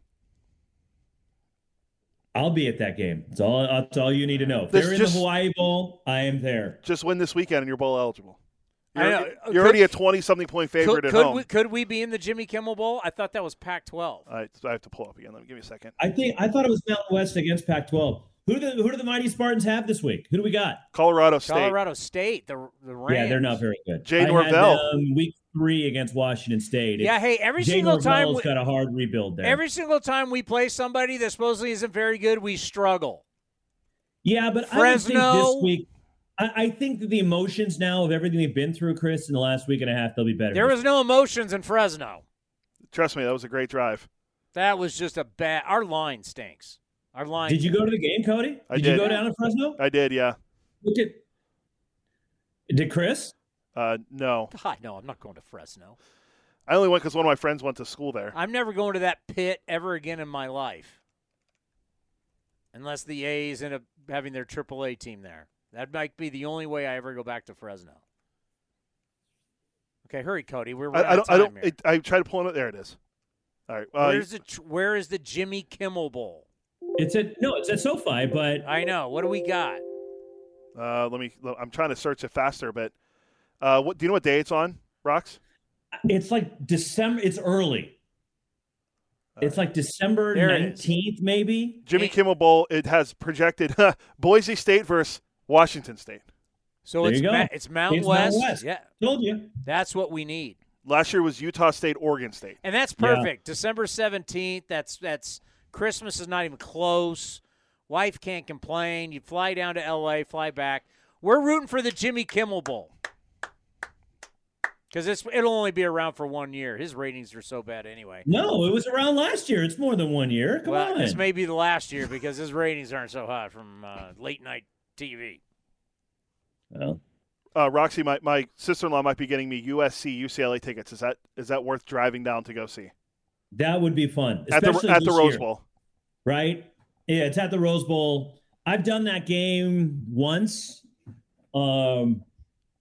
It's pretty cool when you look in and both sides are well represented, and you've got UCLA wearing the powder blues with the Trojans wearing their cardinal. It is a great atmosphere for a rivalry game. Yeah, the Rose Bowl. I like it's hard to get into. But you park on a golf course, you go in. It's actually really. Cody? Have you been to the Rose Bowl before? No, I've been to around it. My sister-in-law lives in Pasadena, right down the street. Yeah, you got to go to a game there once. You have to. Well, she offered especially when if you have an opportunity like this, go. She offered me UCLA Stanford tickets, and I was like, "No, yeah, I'm already too busy that weekend." No, Stanford. It was last week. It was last weekend. Stanford doesn't even want to play us. They're gutless. All right, Roxy, we got to roll, my friend. We'll talk to you next week. Sounds good. See you guys. All right, buddy. Coming up next, Scott. This episode is brought to you by Hyperice, the leader in advanced warm-up and recovery technology. They have tons of innovative products, like Venom-heated wearables to help soothe sore back muscles, Normatec compression boots to speed up recovery and increase circulation, and Hypervolt massage guns to improve mobility. Loved by athletes like Naomi Osaka and Erling Haaland. Try them yourself. Get 10% off your order with the code MOVE at Hyperice.com. Franzke, the voice of the Phillies, next right here on A's Cast Live. Oakland Athletics spring training is right around the corner, and you can be part of the excitement. Get your tickets now and plan ahead for a fun-filled trip to Mesa, Arizona this spring. Pack the sunscreen, bring your friends, pick up some ballpark classics, and watch your green and gold get ready for the regular season.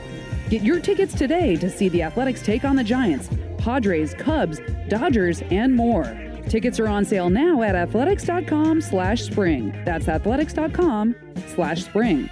The Coliseum has gone by many names, but none better than the Last Dive Bar. Hi, everyone. Ken Korak here, and my friends at Last Dive Bar are helping us celebrate our longtime home. Last Dive Bar has the most unique merchandise for all Oakland baseball fans. T-shirts, sweatshirts, the Ray Fosse line, and my personal favorite, the lights have taken full effect. Visit their website at lastdivebar.com or follow them on social media at Last Dive Bar. All proceeds are invested back into the A's Community Fund and their affiliated charities. Go to lastdivebar.com. That's lastdivebar.com. Streaming from the East Bay, A's Cast Live continues with Chris Townsend. Scott Franzke is going to join us coming up here, the voice of the Phillies. I like it how he's coming on before a World Series game. Him and Sparksy. He's actually from Texas. He's an SMU guy. It's kind of the relationships we built. I think I had Franzke on earlier this year with the great Joe Hughes for pregame once when we played Philly at the beginning of the year, and that's the last time we talked to him. So I'll give him a call here. That was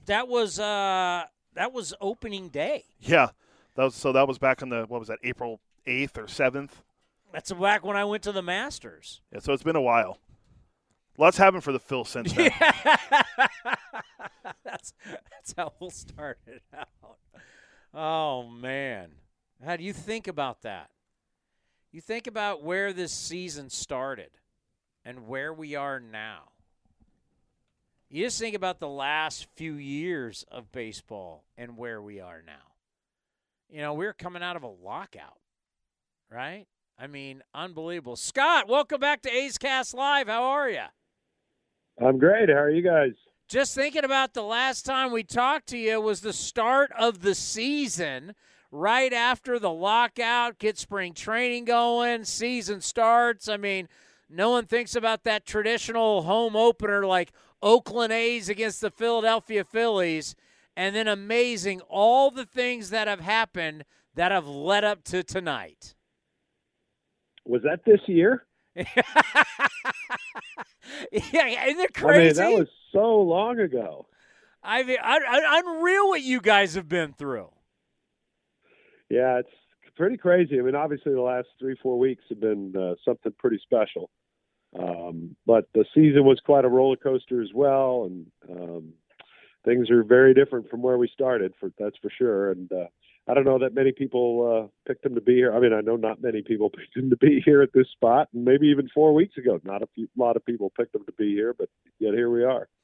Yeah, I think about those negotiations that they had during the lockout where there were certain people on the players' side coming from agents who said, you know, if you expand playoffs, that means more owners are not going to want to go for it and spend more money, and it'll be easier to get in the postseason. And I think with the Philadelphia Phillies, Dave Dombrowski, who's always been a guy, we've had him on the show for years, he's always been a go-for-it guy. I think the Phillies have shown once again this is why everybody should do everything in their power to get to the postseason, because once you get there, anything can happen.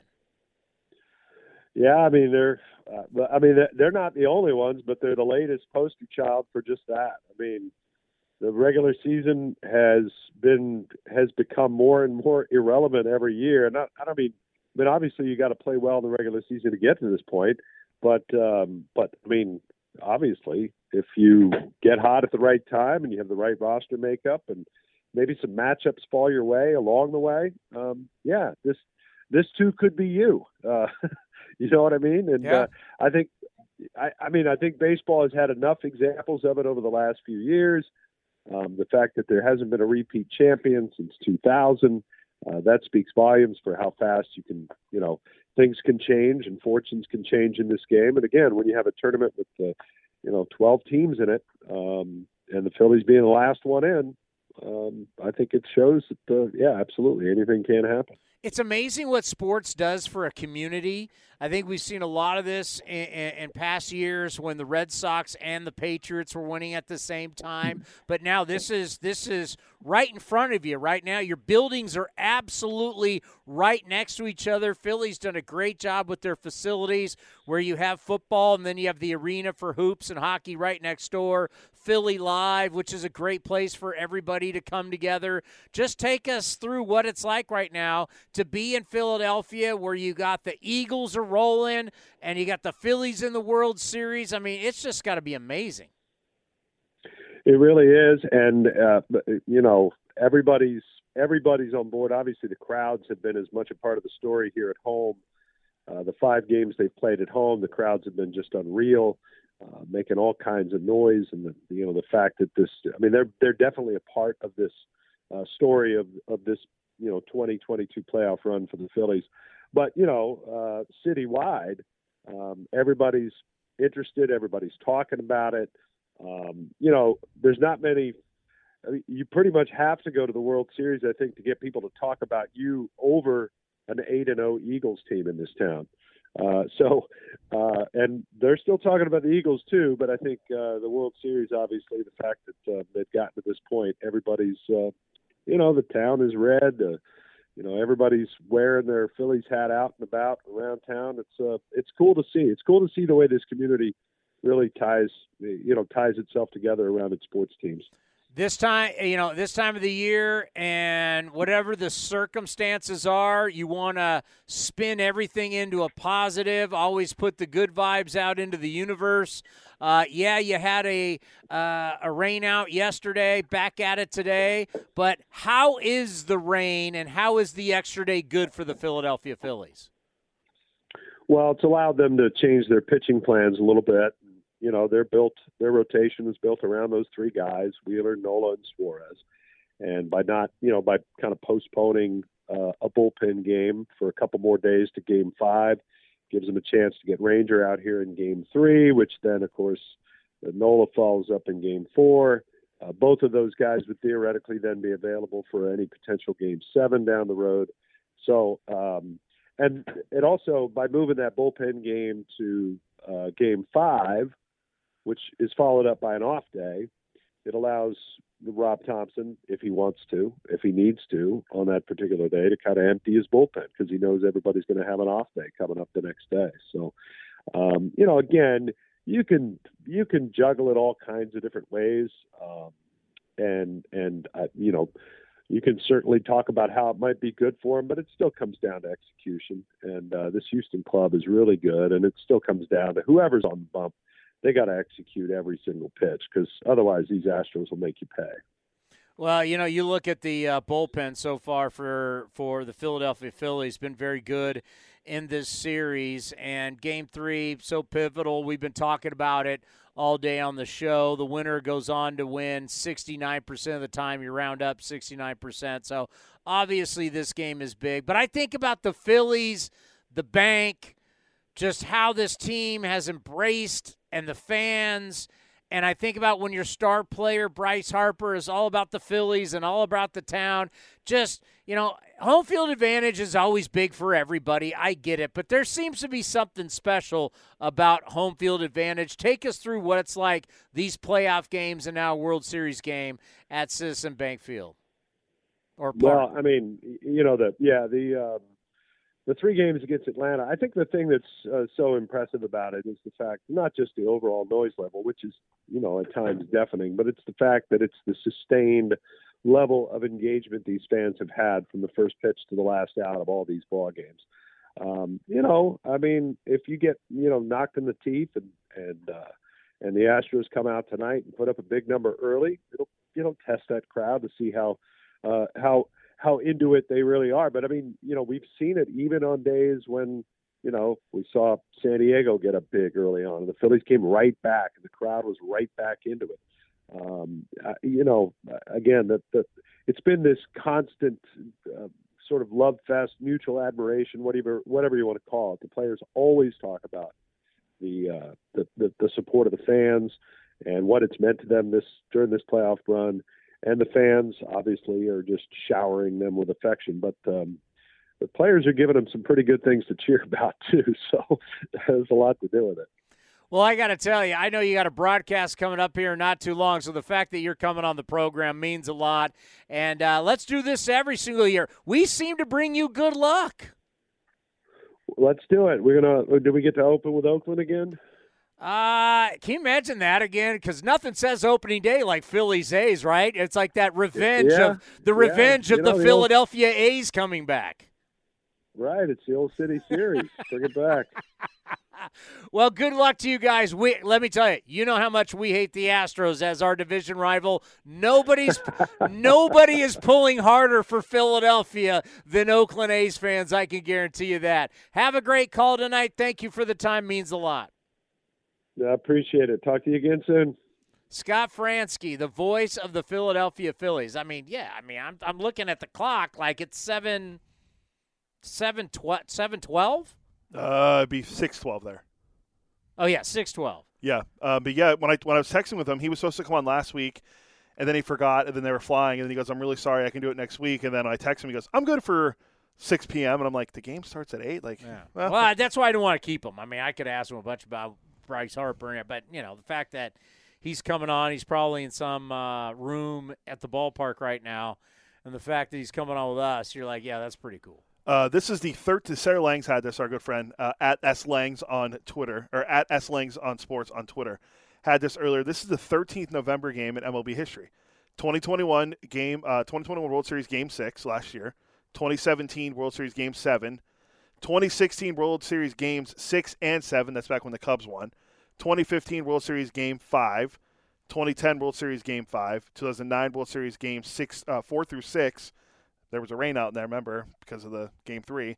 And 2001 World Series Games 5 through 7, obviously, with 9/11, World Series was pushed back. Did you get the highlight that I sent you? I did. Are you talking? Let me just get it ready. Got you the highlight. One of the most famous in baseball history. Let me get it ready. And are you talking about this one? And the 3-2 pitch. Swung on a drill to right field. Going back Sanders on the track at the wall. See ya! See ya! See ya! A home run by Derek Jeter. He pumps his fist in the air as he rounded first. And the entire Yankee team mobs him at home plate. He is Mr. November. That's Michael Kay on, would that have been Yes Network or Yankees Radio Network? It had to be radio. Had to be because I was in the national call. Yeah, that would have been Fox. Yeah, that would have been back then. It would have been Tom Brenneman doing the games. I think Brenneman was doing the games back then. 01? Yeah, I think it was Tom Brenneman. I don't know. But, yeah, because of September 11th, the World Series was pushed back. And, you thought about that moment against Kim and the Yankees and everything, and they cut to Curt Schilling in the dugout, and you're thinking, man, New York, everybody at that time, no matter how much you didn't like New York and you hate the Yankees and everybody was really pulling for New York at that time because of September 11th. And I'll never forget being like, I wasn't, because I hate the Yankees so much. I'm like, what? D-backs. I was rooting for the D-backs. And the D-backs would go on to come back and win Game 6, come back and win Game 7, one of the great World Series. You think about Curt Schilling, you think about Randy Johnson, Luis Gonzalez, and the effort of that team under Bob Brenly. But that right there, one of the most famous World Series highlights because of everything leading up, September 11th and everything in New York to do that. Incredible. So, yeah, World Series, World Series used to play the regular season, then the World Series. World Series were over in early October. And now that we're pushing this thing into November, we got to get ready for this. If we're gonna expand the playoffs and not shorten the season, this is what you're gonna get. You're gonna get some rough times when you have weather. You can go back to the famous World Series against the Reds and the Red Sox back in 1975. When you think of, Carlton Fisk. Yeah, Carlton Fisk, when he's doing the famous keep it fair in Game 6 to win it for the Red Sox, that World Series back in Boston was delayed for days because of bad weather. Mm-hmm. It's going to happen. It's going to happen. Sucks, but it's going to happen. I do think, though, what's far different now for baseball and the fact of how your competition works, that you're not competing. First of all, you're not competing with Halloween. You're not competing with everybody's got to go out, trick or treat, do all that stuff with their kids, or you're doing parties or whatever you're doing on Halloween. You're not competing with Monday Night Football. You're not competing with all the fantasy football people watching for reasons that whether somebody's on your team or someone else's team, whatever. You're all by yourself on a Tuesday night. You're not going to be bad. You're going to have towns that have NBA and hockey, whatever. But you're really, from a national perspective, you're by yourself. Really, Tuesday, Wednesday, Thursday. You don't have competition. Thursday Night Football's on Amazon. It's terrible. Amazon Prime, yeah. It's terrible. So it's like, I don't even know who's watching those games.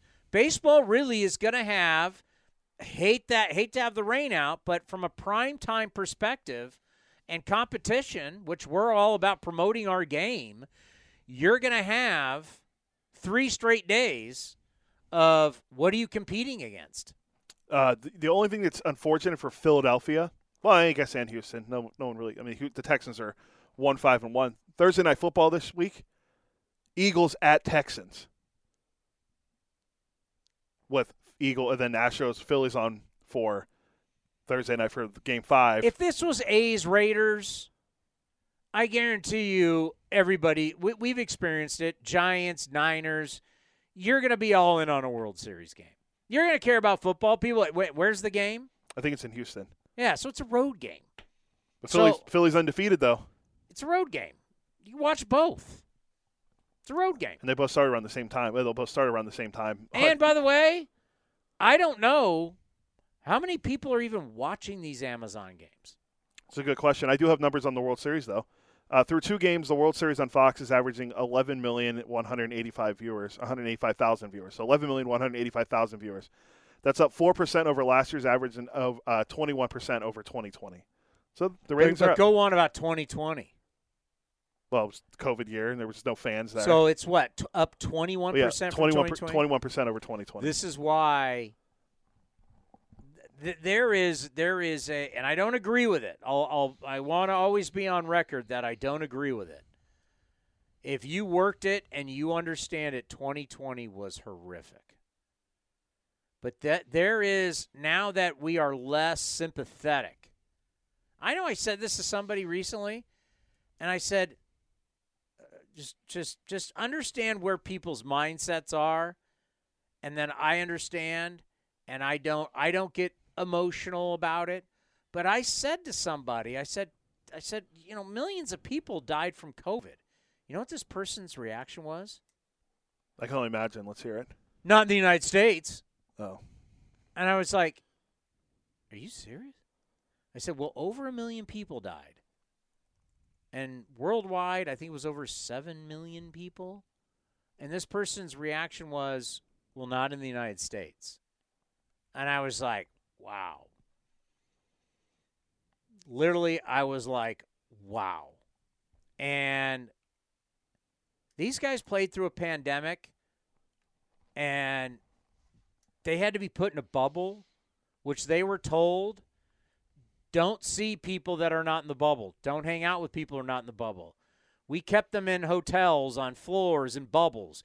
Only eat here. They did all this stuff that's never happened before. And they don't know what's going on. I remember the Astros team all went and got Johnson & Johnson. Remember when they flew into Houston? They all got the Johnson & Johnson shot, and then they went back out on the road, which the Johnson & Johnson shot, however you want to believe. We've got a lot of new information on COVID stuff over time. What experts were saying back then, what experts say now. Some things with Johnson & Johnson, I don't know, but there's been some stuff that we're like, ooh. I only know one person. In my friends group, I only know one person that got it. The Johnson & Johnson shot. I know the whole Houston Astros team got it. I think the Yankees did too, if I'm not mistaken. The entire Yankees team did. So were we all vaccinated by the time of the playoffs? I know we hit the 80? Well, that was. But not everybody was vaccinated. No, I think we definitely hit the 85% threshold. I mean, think about that. We didn't know you needed to be. We're looking down on people who weren't vaccinated. Now we're starting to look differently. See, New York is hiring back a bunch of people who were fired for being unvaccinated. I did see that, yes. So, yeah, things are changing in our world. But the fact that all that was going on, I will not look at that as not a real World Series champion. But as we grow, as we separate further and further from COVID, like I said, I talked to somebody that went, well, not millions of people died here. I looked it up. Exactly 1.07 million people died. 97.3 million cases have happened of COVID in the United States. I'm sorry, what happened in the world? Okay, let me see. So it's like, so I really think there's a lot of people that are very insensitive, and they act like the COVID World Series didn't matter. There have been 630 million total cases worldwide and 6.59 million, so we'll round up 6.6 million deaths from COVID. But yet we now have people, now that we're getting further away from it, we now have people who say, what? I'm not sure. That's not a World Series. That's not. Oh, yeah. COVID.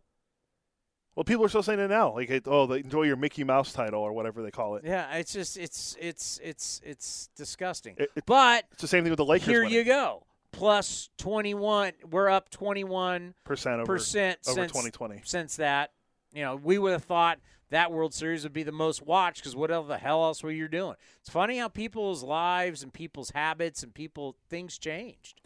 Well, think about it this way, too. Last year was Braves-Astros. That's a major market in Houston, and Atlanta's not small, but it's not big. This year you got Houston and Philadelphia, two of the top 10 biggest markets in the country, watching the World Series on Fox. So that's going to help boost your numbers for sure. But you got the best team in the American League and the hottest team in the National League, and that he's happened to both play in two of the best media markets in the country. There's one other factoid to see if you know any of. Who has the most all-time hits in November? This is also from Sarah Langs on Twitter. Who's got the most November hits? Yeah, no, remember, small sample size, but most Oh, November my God, hits. it's real because there's only how many games? How many World Series have actually been played in November? Sarah had, I think it was this will be the 13th game. 13th game. How many of the Yankees play? How many did the Yankees play? Let me look at that list again. Let's see, 01, 09, that's it.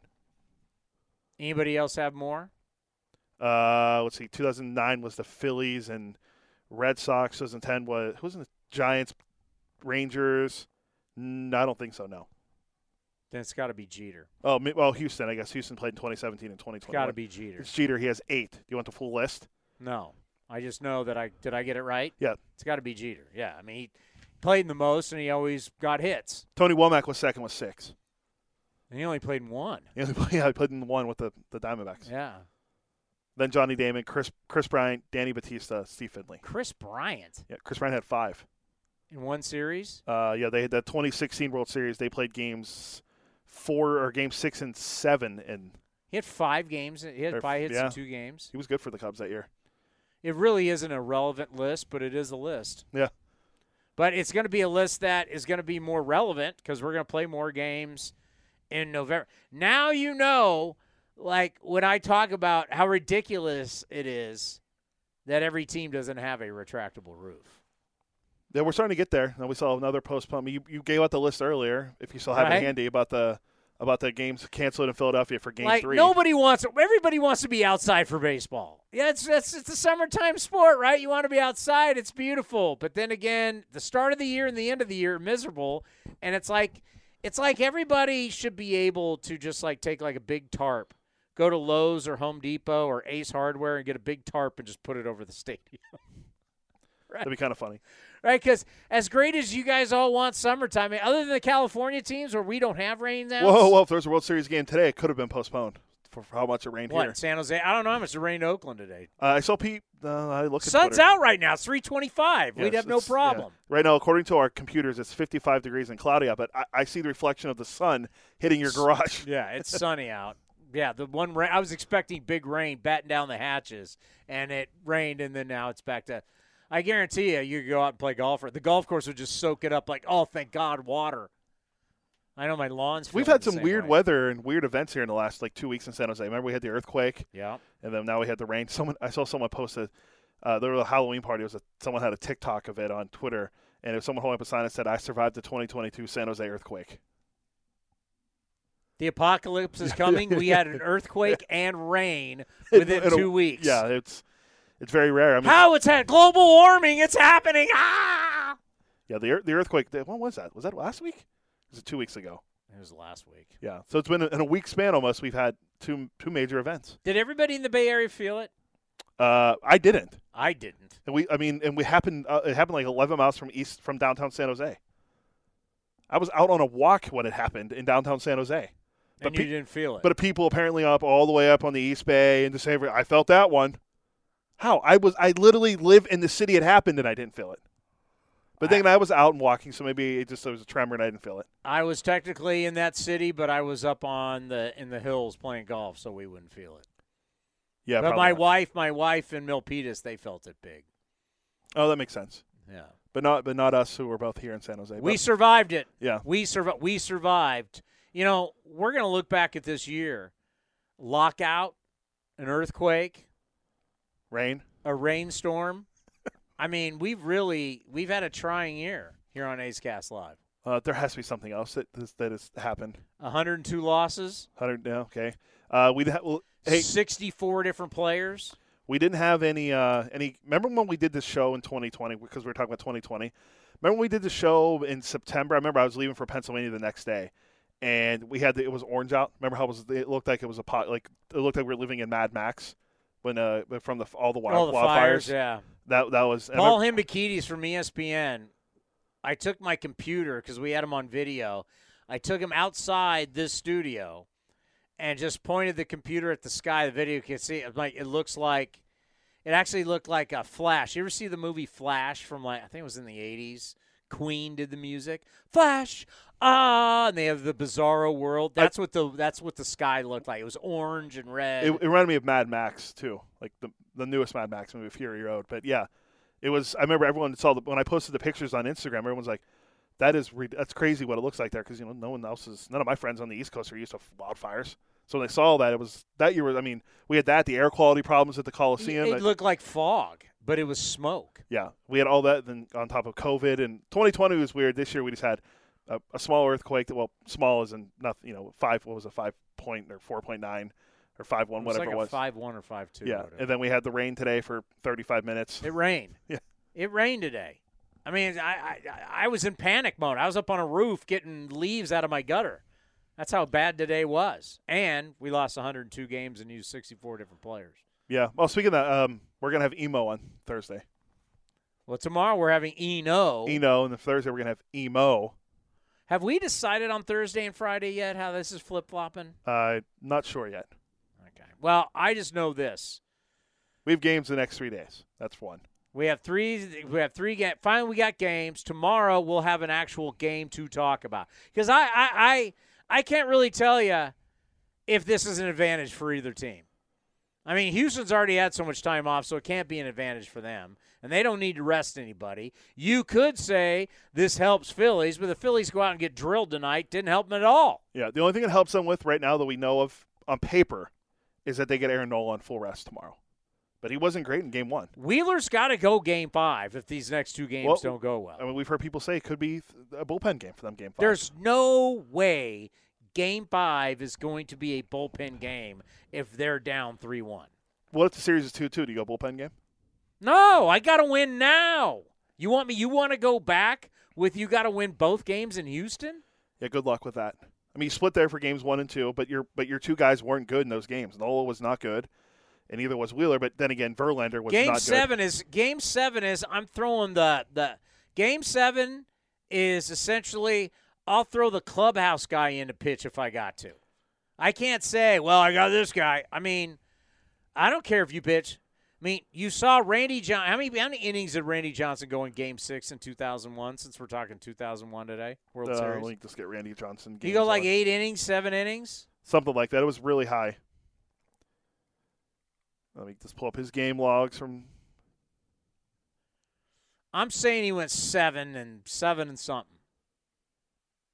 And he's old by this point. It was Game 6, you said, right? Yeah. He went 7 innings, allowed 2 runs, struck out 7. Randy Johnson went 7 innings, and then the next day came out and closed it out. How many pitches did he throw? 17 after throwing 104. Randy Johnson pitched. All-time great. You're not babying him. He pitched 7 innings, and that game was a blowout, if you remember. The Diamondbacks won Game 6, 15-2. So he could have completed the game, but they said, Randy, we're taking you out so you can pitch tomorrow. Okay, Skip. Think about that. In a year where the A's didn't have one complete game, you had Randy Johnson. I don't even know why he said that. He had 2 in the. I just like saying the A's didn't have a complete game. Randy Johnson had 2 that postseason. Randy Johnson goes 7 innings, commanding 15-2 lead. Yes. Could have easily closed it out. Great for his career. Complete game against the Yankees in the World Series. Bob Brenly says, no, big man. We're going to take the ball. We'll finish it from here, and you're going to probably pitch him tomorrow. And you know what Randy Johnson said? I don't know if I can do that. I don't know if I can do that. I pitched 7 innings. I went 100 pitches. I might not be able to pitch till next season. No. He went down to the bullpen and said, you know what? Give me some more New York Yankees. I want to strike more of their asses out. And what did he do in the next game? He won an inning and a third, struck out 1. He pitched more than an inning the next day. Through 17 pitches. Now, remember, Game 2 of that World Series in Arizona, they won 4-0. Randy Johnson, a shutout with 11 strikeouts on 110 pitches. Everybody still wants to remember Madison Bumgarner. No. Randy Johnson, when the gate opened up in Game 7 after he shoved against them in Game 6, Randy Johnson came out and it was, This is the New York Yankees. They've won 3 straight World Series. They're going for their 4th straight World Series title. The gate opens up, Game 7. Randy Johnson, who just shoved it down their throats, is back at it again. And you know what all the Yankee hitters said? With threats to our nation waiting around every corner, adaptability is more important than ever. When conditions change without notice, quick strategic thinking is crucial. And with obstacles consistently impending, determination is essential in overcoming them. It's this willingness, decisiveness, and resilience that sets Marines apart. With our fighting spirit, we don't just fight battles, we win them. Marines are the constant our nation counts on to fight the unknown. And through adaptable problem solving, we do just that. Learn more at marines.com. What do they say? Oh, S-bomb. Because here he came, huffing and puffing, 6'10", and you got no chance. That is the postseason. That's the World Series. ESPN Stats and Info had a tweet yesterday about Bumgarner, about the 2010 World Series. I'm trying to find it. Where was it? Well, why don't we give you the opportunity to find it? Coming up next, we'll see if Cody can find it right here on A's Cast Live. The Coliseum has gone by many names, but none better than the Last Dive Bar. Hi, everyone. Ken Korak here, and my friends at Last Dive Bar are helping us celebrate our longtime home. Last Dive Bar has the most unique merchandise for all Oakland baseball fans. T-shirts, sweatshirts, the Ray Fosse line, and my personal favorite, the lights have taken full effect. Visit their website at lastdivebar.com or follow them on social media at Last Dive Bar. All proceeds are invested back into the A's Community Fund and their affiliated charities. Go to lastdivebar.com. That's lastdivebar.com. Oakland Athletics spring training is right around the corner, and you can be part of the excitement. Get your tickets now and plan ahead for a fun-filled trip to Mesa, Arizona this spring. Pack the sunscreen, bring your friends, pick up some ballpark classics, and watch your green and gold get ready for the regular season. Get your tickets today to see the Athletics take on the Giants, Padres, Cubs, Dodgers, and more. Tickets are on sale now at athletics.com/spring. That's athletics.com/spring. Streaming from the East Bay, A's Cast Live continues with Chris Townsend. You know where the Astros are unbeaten this year in the postseason? On the road? They've allowed only 4 earned runs in 36 innings on the road. That is a 1 ERA. Phillies have won all 5 home postseason games, outscoring their opponents 35-15, out-homering them 12-6. So somebody is going to have a streak that's going to be ended tonight. I think it's probably going to be the I'm not going to make any predictions. I've been wrong. You've been what? I've been wrong. You? I said I called a sweep, but wait, you've been wrong? We can still see a gentleman's sweep, as they call it. I've never that is just made up phooey right there. Yeah, well, there's either a sweep or there's not a sweep. Yeah, well, people always say gentleman's sweep. That's 4. You know, who won 4. I have no idea what the hell that means. I don't even know who made that up. Is that even a real thing? I used to always hear it when we worked in sports talk. Gentleman's sweep. That's just that. Then okay, then it just shows you how lame that is because it's from sports talk. Oh, it's just you either sweep, which means the other team doesn't win at all, or you don't. Correct. And I'm already wrong on the sweep, but we'll see. Also, Astros DHs 1 for 34 in this series. Is Hensley DHing tonight? Did they release the lineups yet? Last time. Hold on. Refresh, because I had the Phillies lineup. It's officially out. Yep, Hensley will be in there, and he'll be at DH. Jordan will be out in left field. So it's going to go Altuve, Pena, Alvarez, Bregman, Tucker, Gurriel, Hensley, McCormick, and Maldonado. Maldonado, who cannot use Albert Pujols bats. Did you hear about that? No, I did not. So I didn't know this, but Maldonado wanted to use Albert Pujols bats as a tribute, and of course he likes him. So Pujols sent him the bats. Then he was told he couldn't use the bats because Albert Pujols bats are deemed legal now, and only he can use them because he was grandfathered in.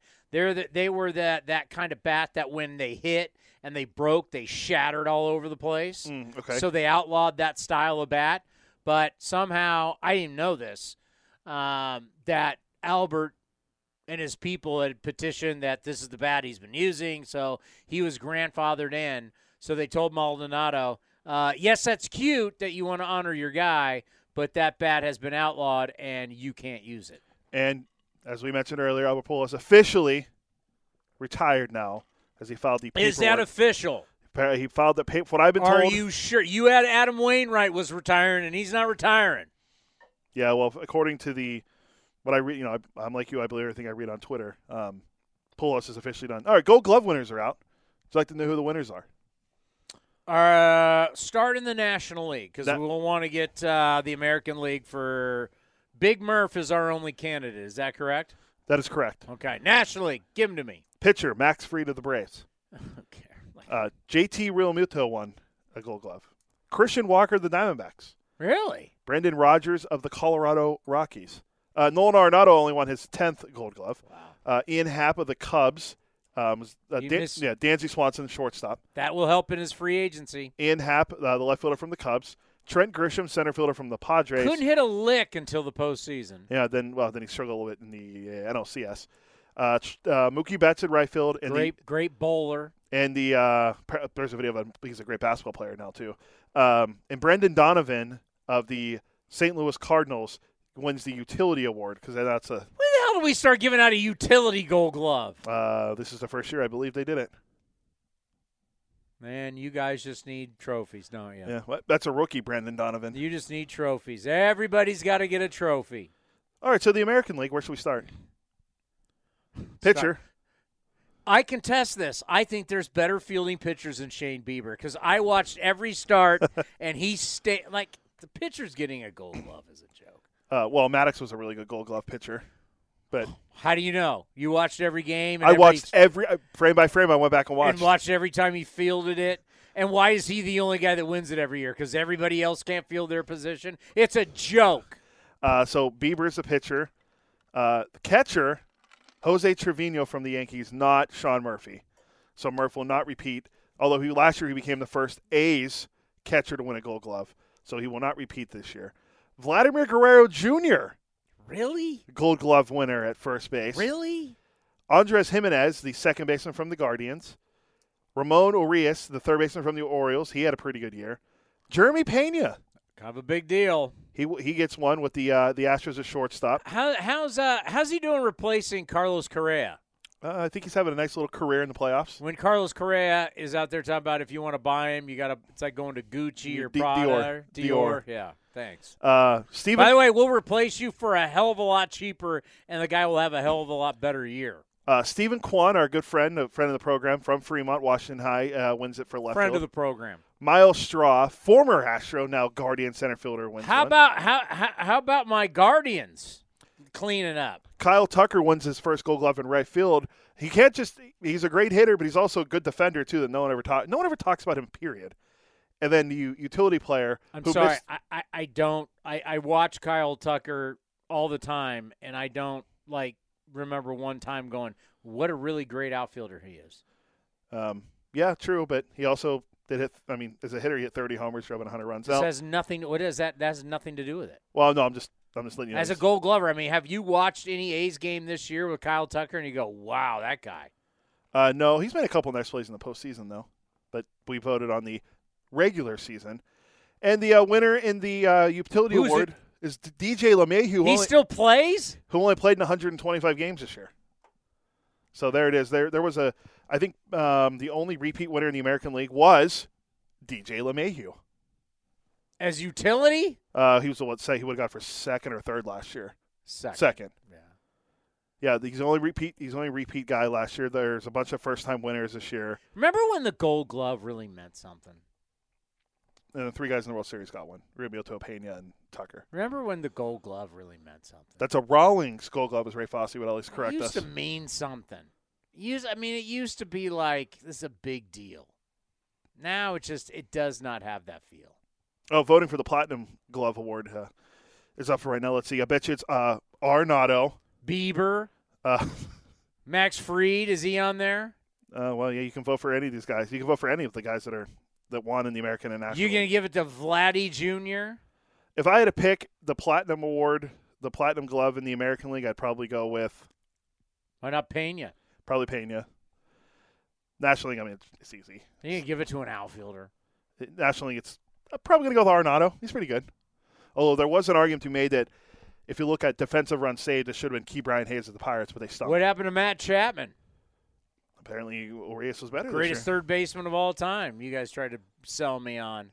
What was his defensive WAR this year? I didn't even look. On the turf? We'll go to ESPN's rankings for WAR because everyone's different.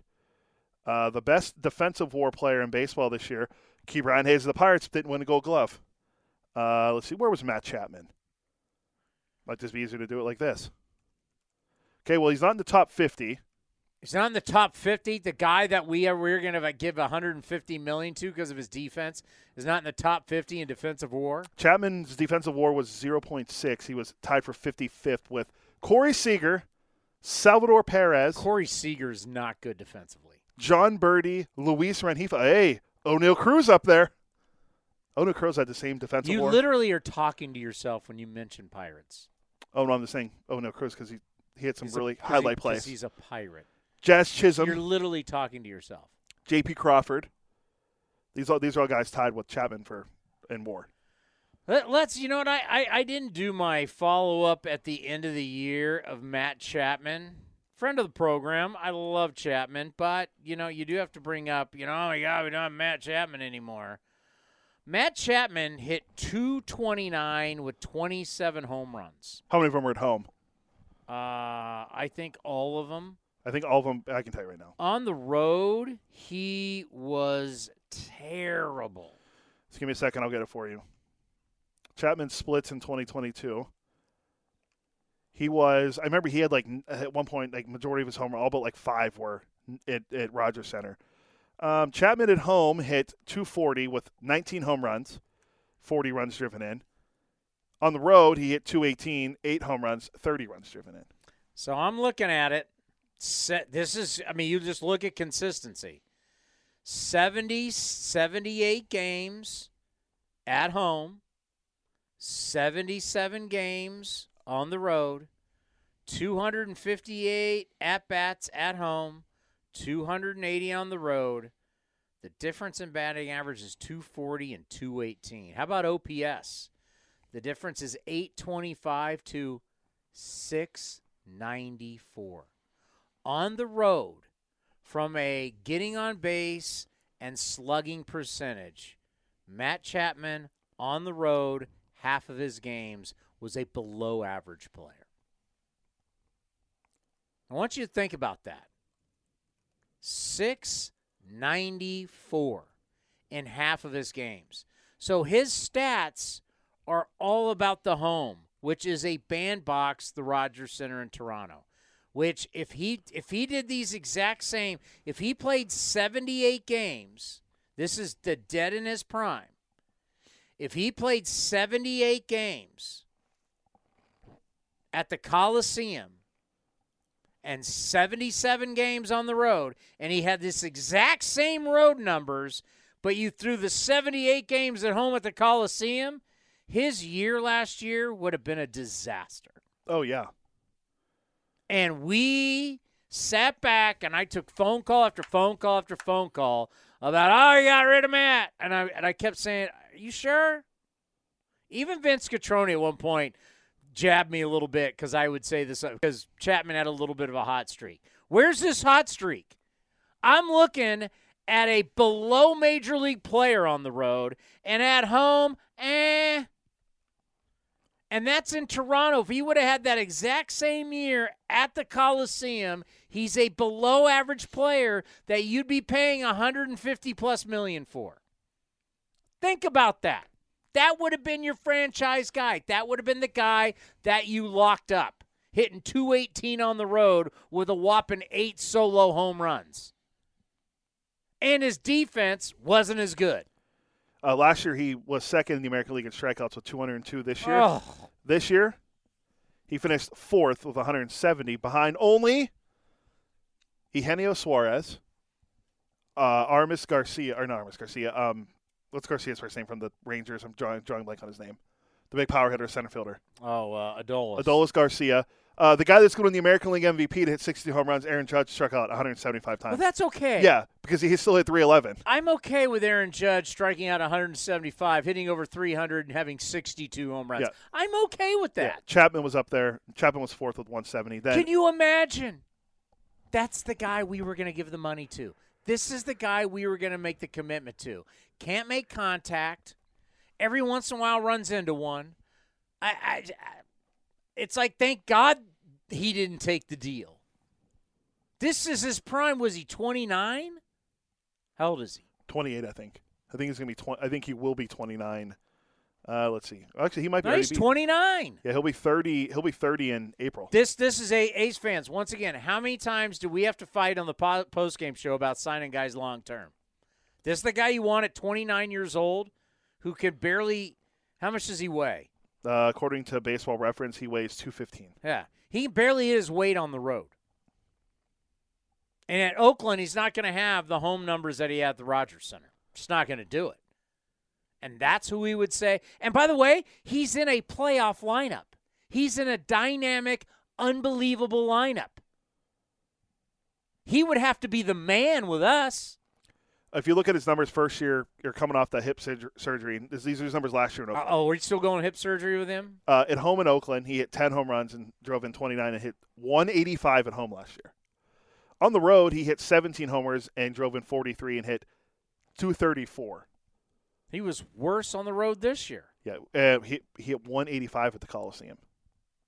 And he struck out 106 times. So once again, he hit 185 last year at the Coliseum. Now you put him in the Rogers Center, he hit 240. So let's take him out of the Rogers Center, have the same year he had on the road, and make his home a disaster. And you would need him to be the man. Once again, he's playing in the Blue Jays lineup, which is a stacked, terrific lineup, and hitting down in the lineup. We need to hit him in the lineup. He should have to hit. You'd have to hit third for us. He's our best player. Second or third, whatever you want to do with him. He's our best player. That's what we would have had for $150 million? Just so everybody could say, Chapman jerseys, we have Chapman. We have our guy. I understand you want to have your guy. We want to have that. I get it. But in the end, I'm like, Matt Chapman, huh? That's what we were going to sign. That was going to be the one guy we get. It would have been another disaster signing. Last year, his best spot in the order where he hit was when he hit fifth. He hit 263 with 10 home runs. So he was the number 5 hitter for the A's last year. Let me see where he was. Where he was his best hitter this year with the Blue Jays that had, guys in their lineup like Vlad Guerrero Jr., Bichette, Gurriel. All those guys were good. Teoscar Hernandez, guys that were doing very. Alejandro Kirk, their catcher, had a good year. You're right, their lineup was very stacked. So let's see. Chapman's best numbers this year, batting in an order. His batting sixth, he hit 276. He hit 11 home runs. Batting seventh, he hit 250. He hit 12 home runs. So when you hit him fifth in the lineup for the Blue Jays this year in 32 games, he hit 161. So you had to, as you said, you had to move him. I'm just building off your case. You had to put him down in the lineup because he wasn't hitting higher up in the lineup with the guys like Bichette and Hernandez and Vlad Guerrero Jr. All bad, but I'll look at that as Matt Olson, different ball game. Yeah, he had a good year. Matt Olson will be a different ball game. Matt Olson's going to be the one that's going to be. That was tough, but we'll see what they're going to be bringing up. We'll be able to talk some Arizona Fall League tomorrow, right? Yeah, we're going to talk Arizona Fall League with Eno. And then next week, we'll bring a good friend of the program we talked to with the pie shop who's actually going to be down there as well. The great right field Will be there. He can give us a scouting report from the guys he's seen when he's down in Arizona. Because I think the championship game's the following weekend on like the 12th or 13th in Arizona. Mm-hmm. So we can kind of get his report. And boots on the ground? Yeah, official boots. Our official A's Cast reporter in Arizona. Right field Will. We got to come together on our Christmas party. I have a date in mind. Okay. That's open right now. That I would like. We got to start promoting it because it could get crazy. Okay. All right. We want to thank Steve Sparks. We want to thank Anthony Castrovins. We want to thank Roxy Bernstein and Scott Fransky the voice of the Phillies, for all stopping by A's Cast Live. The World Series coming your way in about an hour. A little over an hour, hour and 10 minutes? An hour and actually 7, but that's who's counting. Lance McCullers Jr. against one of the great Ranger Suarez. What was the number of sparks he told us real quick? What if he worked at a park and he was a ranger? Park ranger? Ranger Suarez here. What if he was a Texas Ranger? Texas Ranger Walker Suarez. Yeah. But, if he was a park ranger, you would be Ranger Townsend. Yeah, so he's Ranger. Yeah, I get it. So, get it? He's already Ranger Suarez. Yeah. He would be Ranger Suarez either way. I don't know if I ever seen. Get it? Have we seen any other baseball players named Ranger? Do we know of? I don't think I've ever heard of somebody named Ranger. I've never met anybody named Ranger. Let's see, they have Ranger Suarez is the only player named Ranger in MLB history. Over 20,000 people played Major League Baseball, and he's the first Ranger Suarez. He's just the first Ranger. No matter what his last name is now. First Ranger. It's the first Ranger. Yeah. I'd like to know how this came about. It was How did they go, what do you want to name your son? Do you want to name him Jeff? Bill? Whatever unique name? No, Ranger. Yeah. Well, worked out for him. It's in the major leagues. Can he capitalize? How does Ranger Suarez capitalize off his first name Ranger? The Ford Ranger? In Philly, Ford Ranger could be one. He could be a Ranger endorser. This is Ranger for the Ranger. When I'm driving down Philadelphia, I'm always in my Ranger. I'm trying to figure out how we can monetize this for Ranger Suarez. Remember, Granger? The company Granger? This is Ranger for Granger. You could do that. It's a play on words. Pretty bad idea. But that's what we're here for. Yeah. That is what we're here for. So we're back tomorrow, 1 to 4. What do we got? Doug Glanville, who's calling the game. Smartest man in baseball. He's doing pre- and post-game for ESPN on ESPN Radio. All right. Mike Farron, who we're going to talk to, who's also doing pre- and post-game for MLB Network Radio. And Eno Saris, who's going to be at the Arizona Fall League, I believe. All right.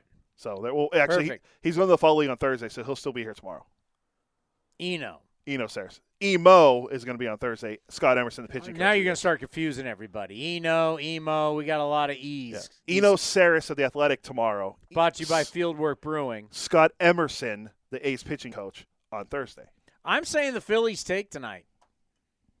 I think the Phillies take tonight and makes it really interesting. Still going to be tough to beat the Astros in this series, but I think Phillies take tonight. Raucous crowd, fired up. I don't know if it's Reese. I don't know if it's Bryce. I don't know if it's Ranger. How about the names on this team? It's like a bad law firm of Ranger, Reese, and Bryce.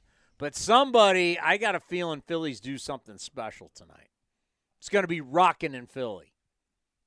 It will be. 46,000 people will be there. And they haven't lost yet this year in the postseason. 69% of the time, winner of Game 3 goes on to win the World Series. And the Phillies are 21-9 at home all time in the Citizens Bank Park. Doesn't really mean much. How long has the park been open? Early 2000s. How many of these guys were on the team in the early 2000s? None of them, but they're undefeated this year.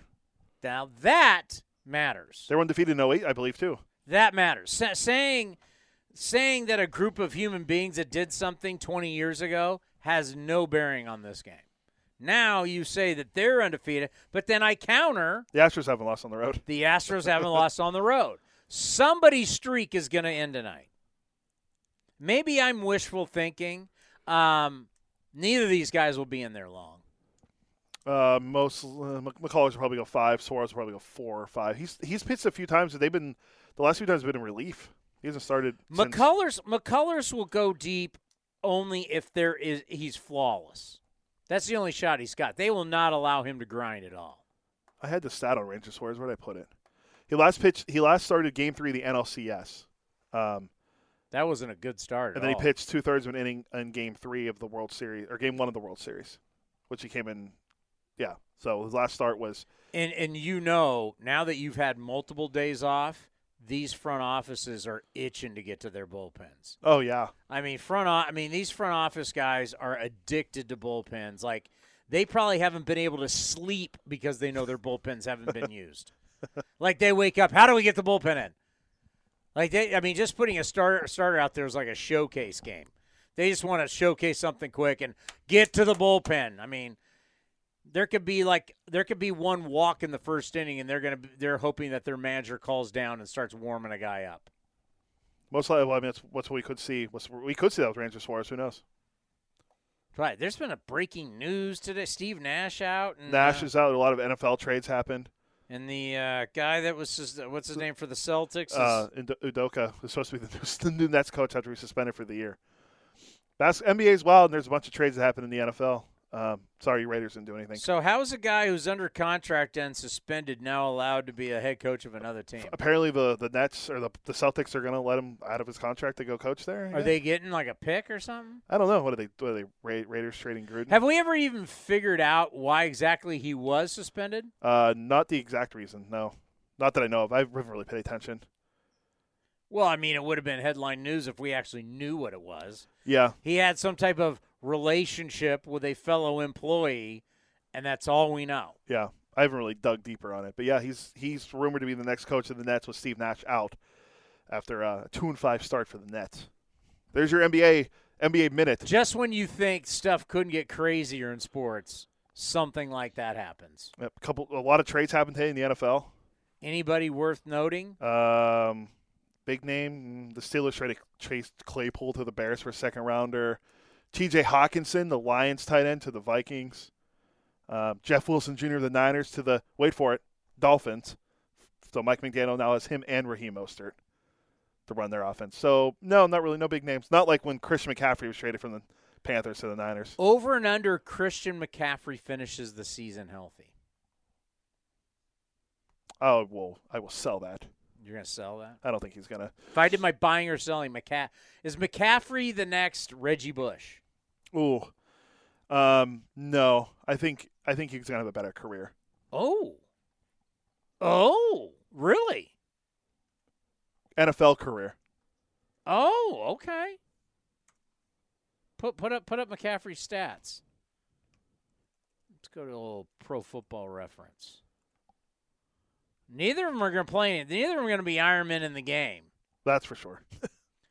All righty. Reggie Bush. How many games has McCaffrey played in? McCaffrey's played in 66 career games. Reggie Bush, 134. How old was he when he stopped? 31. Okay. 31. McCaffrey's 26. All right. So Bush went at the age of 26. Is that where he is right now? Yeah, McCaffrey's at 26. Reggie Bush went 15 games, 16 games, 14 games, 11 games. Then with SF got hurt, played 5, and then finished in Buffalo with 13. How many touchdowns has he scored? Rushing. 33. Reggie at 36. How about receiving? 19. He's got Reggie at 18. How many total yards? Rushing yards. How many yards? Total yards. Well, total rushing at 4,112 and receiving he has 3,371. So, what is that? 7,400 total yards.